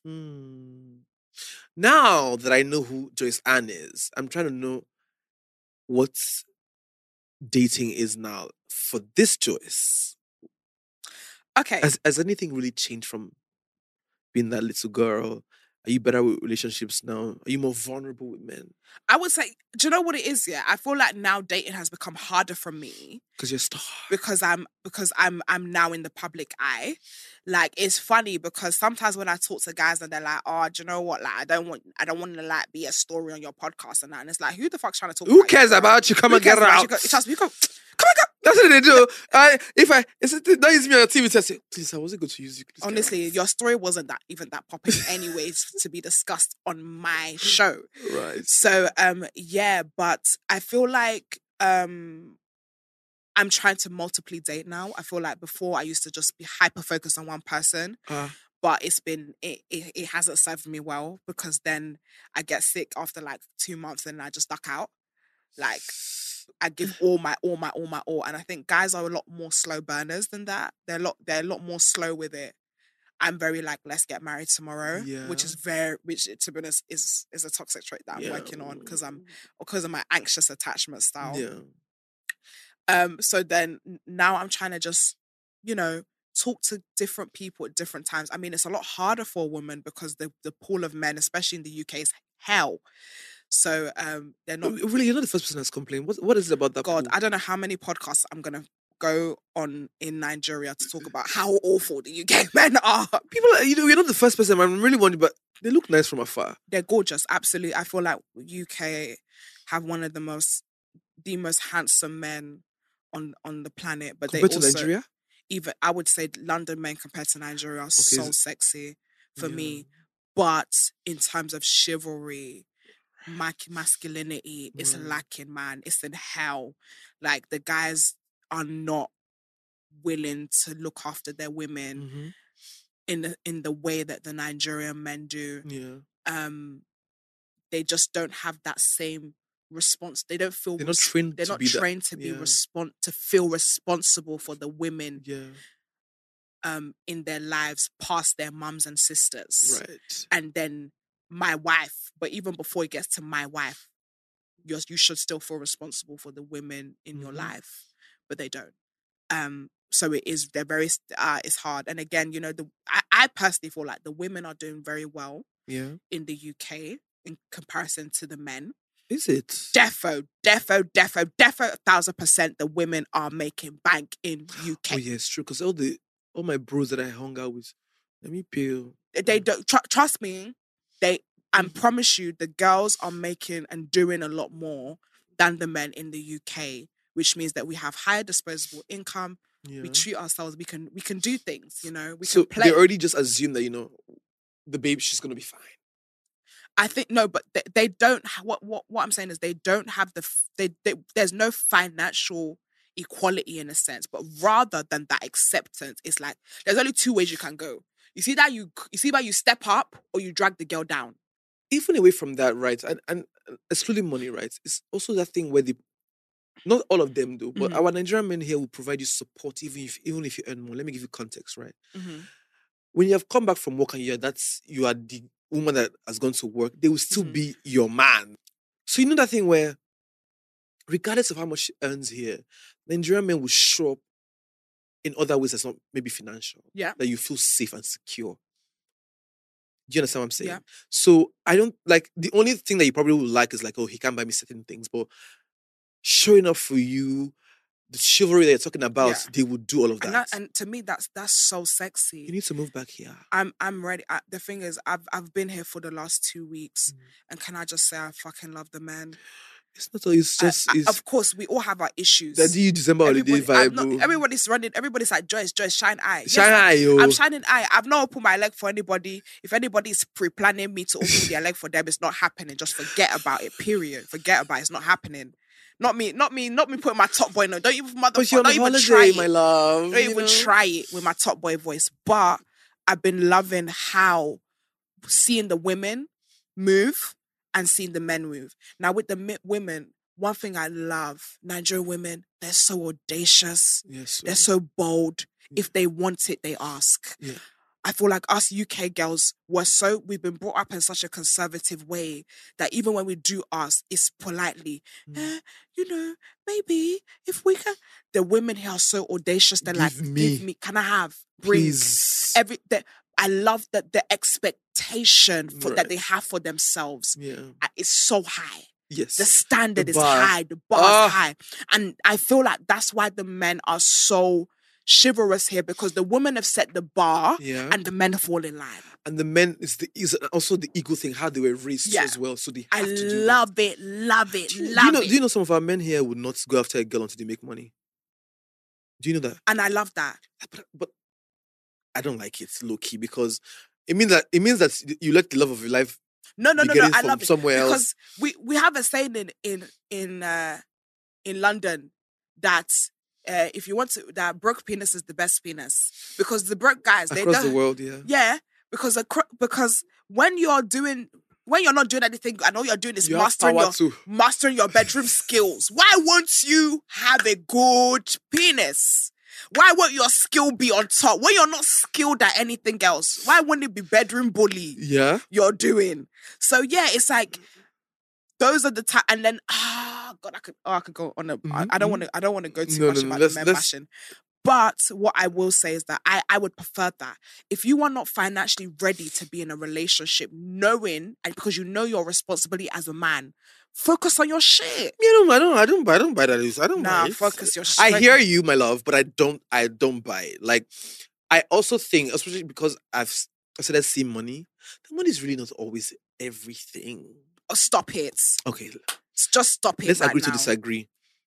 Stop it right now. I hear you when I understand when Nigerian men say, I need to date this person, I need to go and work hard. Yeah. And come back. Well, half the time, it's not always the money. That's the thing. Okay. I have dated men that make considerably a lot less than me because of this.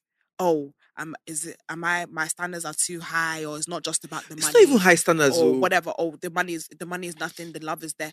But I have struggled doing that because it's important for your partner, the person that you're with, to match the life that you fulfill yourself. So if I want to go to Hawksmoor and have a nice steak with my cousin, we'll do that. If I want to go and have British at Ivy or Galvin's, we'll do that. If I don't want to put financial pressure on someone to live the life that I live. Right.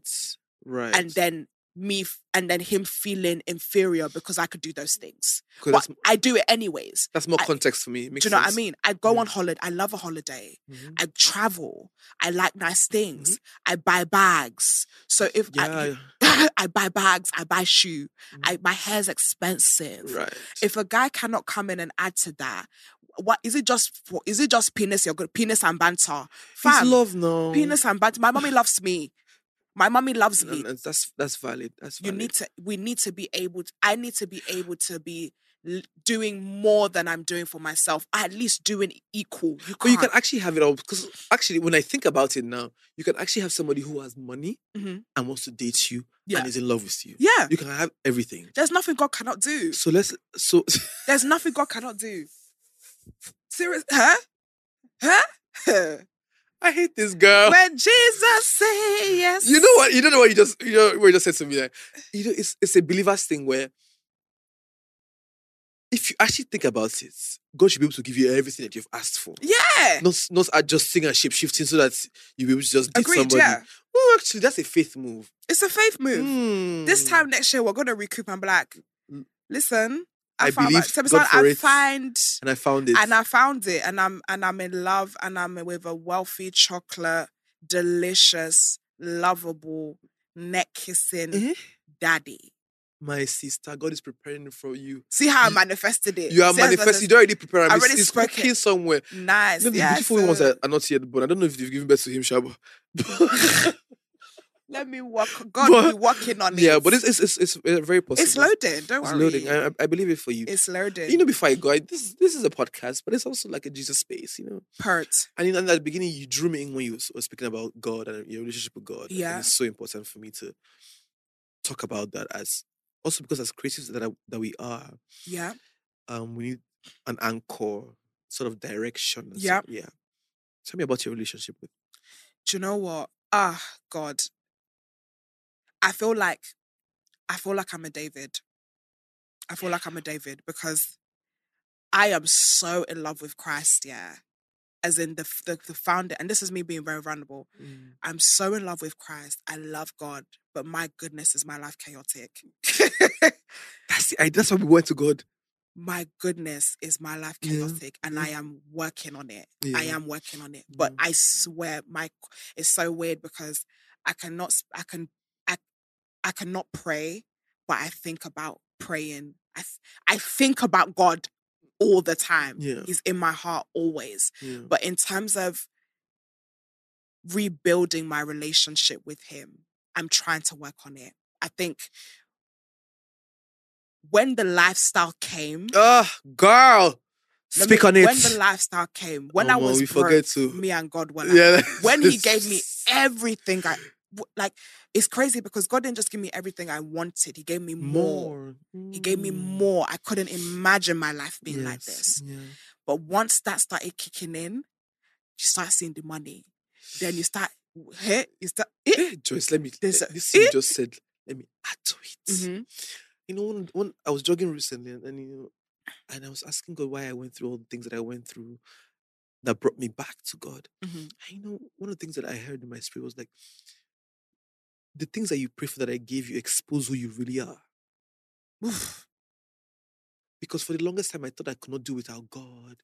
You know, I was Father, I'm drawn, I'm tethered to you. I can't do anything without you. Since when I saw lifestyle, I swear to God. Before I would go to church, maybe I would go to church every Sunday. Before I was in church, Sunday. Talk about it. Thursday, because I was in the choir. Saturday, I was in the choir. Wednesday service did it. So maybe 4 days in a week I was in church. Talk about it. When the thing hit, you didn't go for it. You didn't see for 3 months. It first started with me going only on Sundays because I was so busy. Then after a while, maybe once in a month. Once in a month, yeah, that's how it goes. After a while, I just stopped. You just stopped going, yeah. And I also forgot that was my life at some point. So I had a new life. Do you know what? It's so mad. Same thing with me. It's so weird because my show drops on a Wednesday. Mm-hmm. And I used to, before that, Wednesday was, for some reason, it's such a prolific day. I think maybe because I used to go up on Shiloh service on Wednesday. So I used to have this, I used to have a church group of girls, 20 girls, and we used to do used to call it Hour of Power, and it was 1 hour of just prayer. Yeah. And I used to do it every Wednesday. Yeah. So I'd have that. Then Monday, Tuesday, I'll do 6 a.m. I'll do 6 a.m. prayer in the morning before the day has started. I was serious. Night vigil. Warfare?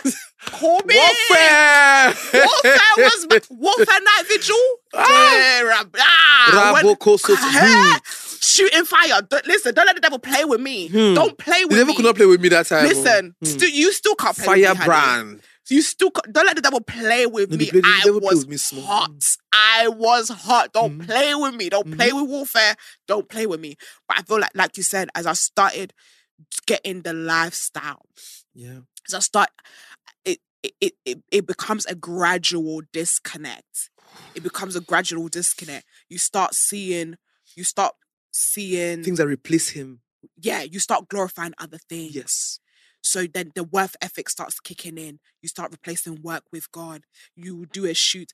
You start replacing people, social life, status, and it is really bad. It happens. I don't want to say it's normal, but it's normal, and it's something that I'm working on. But I always feel God pulling on my heartstrings. Okay, so let me help you there, right? I think I've come out from that phase, and I went from that, and I got to the point where I thought everything was now on me. Mhm. Whatever success I would get was based on me and the people that I knew that I've come to know, or the things that I was doing to earn these things. And when shit hit the fan, when I think I was losing my mind because I couldn't control everything that was happening, things started falling apart. And I'm just like, I just remember that, oh God, you were somewhere. I knew I had peace when I was with you. Please, please, please, That's what it please. is. I was a mess mentally because Yeah. I couldn't understand why I could not find peace when I finally got in this thing that I Yeah. wanted all my life. Yeah. Yeah. Yeah. And Yeah. now that I'm back in church, I'm just like, I get it. I was fish out of water I get it. Yeah. because my natural habitat is in Christ. And I stepped out for too long. I was suffocating. And now that I'm back, I'm just like, I don't want to do this career anymore if you're not involved in it. Mhm. Because the peace that I need, the direction that I need is all in you, God. Yeah. Like, there's no level of acclaim or no level that I would get so that I would not need you, because every new level, there's a new devil, as they say. Mhm. And now that I'm back, I'm just like, thank God for exposing me to myself, because, Yeah. if it never happened, I would have always said, you know what, I'm so faithful to God that nothing can shake me. But at some point I veered off, and now that I'm back, I'm just like the prodigal son. I'm just like, oh, I remember that in my father's house, there are many mansions. I will survive. Even the servants in my father's house don't have to look like this. And I Mhm. ran back, and it's just been a better journey for me. I am more centered. I'm more at peace. I'm not exactly struggling for anything. Mhm. I'm just like, God, you that did it before, you do it again. Yeah. So that's why I love that. yeah. And I really I want to meet you there. I'm also working on my relationship with God. I think I definitely need a lot more assertiveness in it to be like, this is what I'm doing. But Joyce, and that's what I also learned in this my second coming. That I was in a lot of religion before, trying to earn God. So you not praying in a day, you feel like, oh, but you know how you can let me give you context, right? If your relationship with your mom, if you don't call her for a couple of days, right? She's still your mom. Yeah. So if you call her a week after being busy, it's not a place of, oh mommy, you know that my life is, it's for me. Mommy, you know how things are. How are you? You catch up. Mm-hmm. So it's that thing where sometimes we veer off so far away that you think that when you come back, oh, It has to be grand. no, but that's It your has to be- father. yeah. Like, he's your father. You continue from where you left off. Yeah. And that's how I see my own relationship with God. Like, it's That's like, beautiful. God, you knew when I was away. You knew what I was getting up to. You think he wasn't there when you were doing those things? Like, he was there. So as I've come back now, so I understand God from a different place. So if I don't pray in 3 days, my sister, when I come back, I'm still spirit-filled. I'm speaking in tongues, and I'm back. Like, so now it doesn't put any pressure on me to perform. Yeah. Do you understand? Like, it doesn't. I don't need to earn God now. If I don't pray for a week and I come back a week after, I'm still spirit-filled. I'm still Taymesan. So I feel like that's where you need to get to not. You can literally go back home and say, you know what, God, it's been a minute. Let's talk, and that's how it will work. It's so simplistic. It's isn't so it? simple. Like, it's so simple, like that. Try Yeah. it.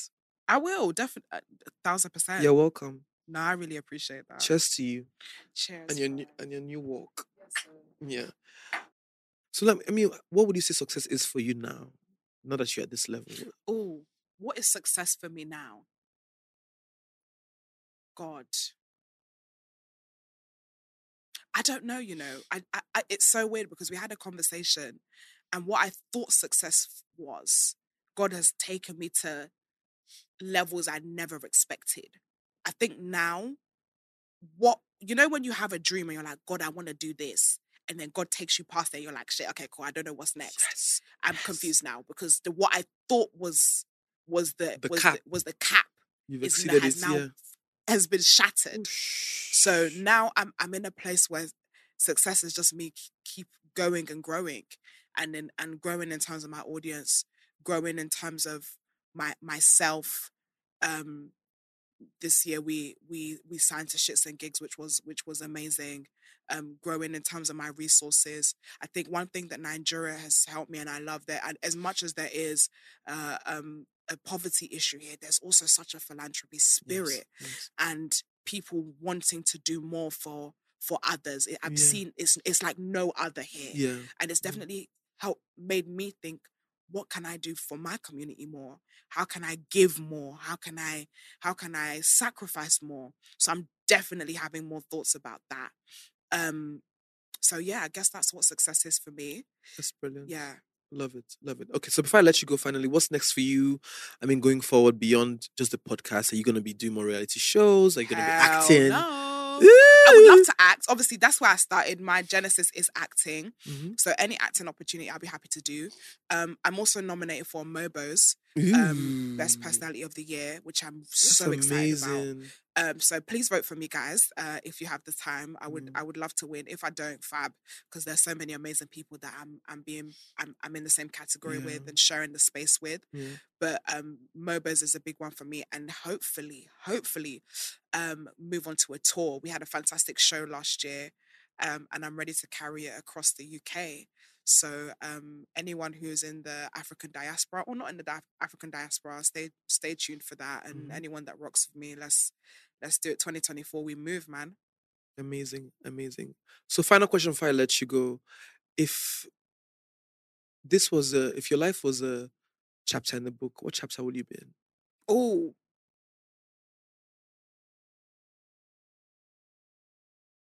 what chapter would this be in? I feel like this year, I'm ready for my calm. I feel like this year was definitely chaos commencing. I definitely feel, and you know what? Yeah, I use the word chaos a lot. I refer to myself as the chaos queen, but I feel like there's almost there's a beauty in chaos. For me. There's a beauty when things are not linear. And I love it. So as much as my life is very chaotic, but I laugh about that because I feel like there's a beauty in when there's an element of uncertainty. It excites me. It's why I do so well in this space. I feel like if I knew what was coming all the time, it would be a bit mundane and boring, too relaxed. But I just love it. But I think next year I am ready for a bit more calm. So I'd say this chapter was called Chaos Commencing. I'm not sure about next year, but this year definitely was very chaotic for me. Okay, we're looking forward to calm for you in the next chapters. Hallelujah. Okay. So thank you for coming on. Thank you. Okay, guys, it is your girl, Madam Joyce, and I'm here with the king of podcast Nigeria, Taymesan, and this has been Tea with Tay. Thank you for watching, and we will see you in the new year because I believe this is the last episode. Yes. Period. Yes. Happy New Year. Merry Christmas. Love you guys. It is a pleasure. Bow. Hey, it's Paige DeSorbo from Giggly Squad. High quality fashion without the price tag. Say hello to Quince. I'm snagging high-end essentials like cozy cashmere sweaters, sleek leather jackets, fine jewelry, and so much more. With Quince being 50 to 80% less than similar brands. And they partner with factories that prioritize safe, ethical, and responsible manufacturing. I love that. Luxury quality within reach. Go to quince.com/style to get free shipping and 365-day returns on your next order. Quince.com/style. Mom deserves the best, and there's no better place to shop for Mother's Day than Whole Foods Market. They're your destination for unbeatable savings, from premium gifts to show-stopping flowers and irresistible desserts. Start by saving 33% with Prime on all body care and candles. Then get a 15-stem bunch of tulips for just $9.99 each with Prime. Round out Mom's menu with festive rosé, irresistible berry chantilly cake, and more special treats. Come celebrate Mother's Day at Whole Foods Market. Planning for your next trip? Elevate your travel style with Quince. Quince has all the jet-setting essentials you'll want for your next getaway, like European linen, premium luggage options, buttery soft Italian leather bags, and so much more. And is all priced at 50 to 80% less than similar brands. Plus, Quince only works with factories that use safe and ethical manufacturing practices. Pack your bags with high-quality essentials you'll be wearing for vacations to come with Quince. Go to quince.com/pack for free shipping and 365-day returns.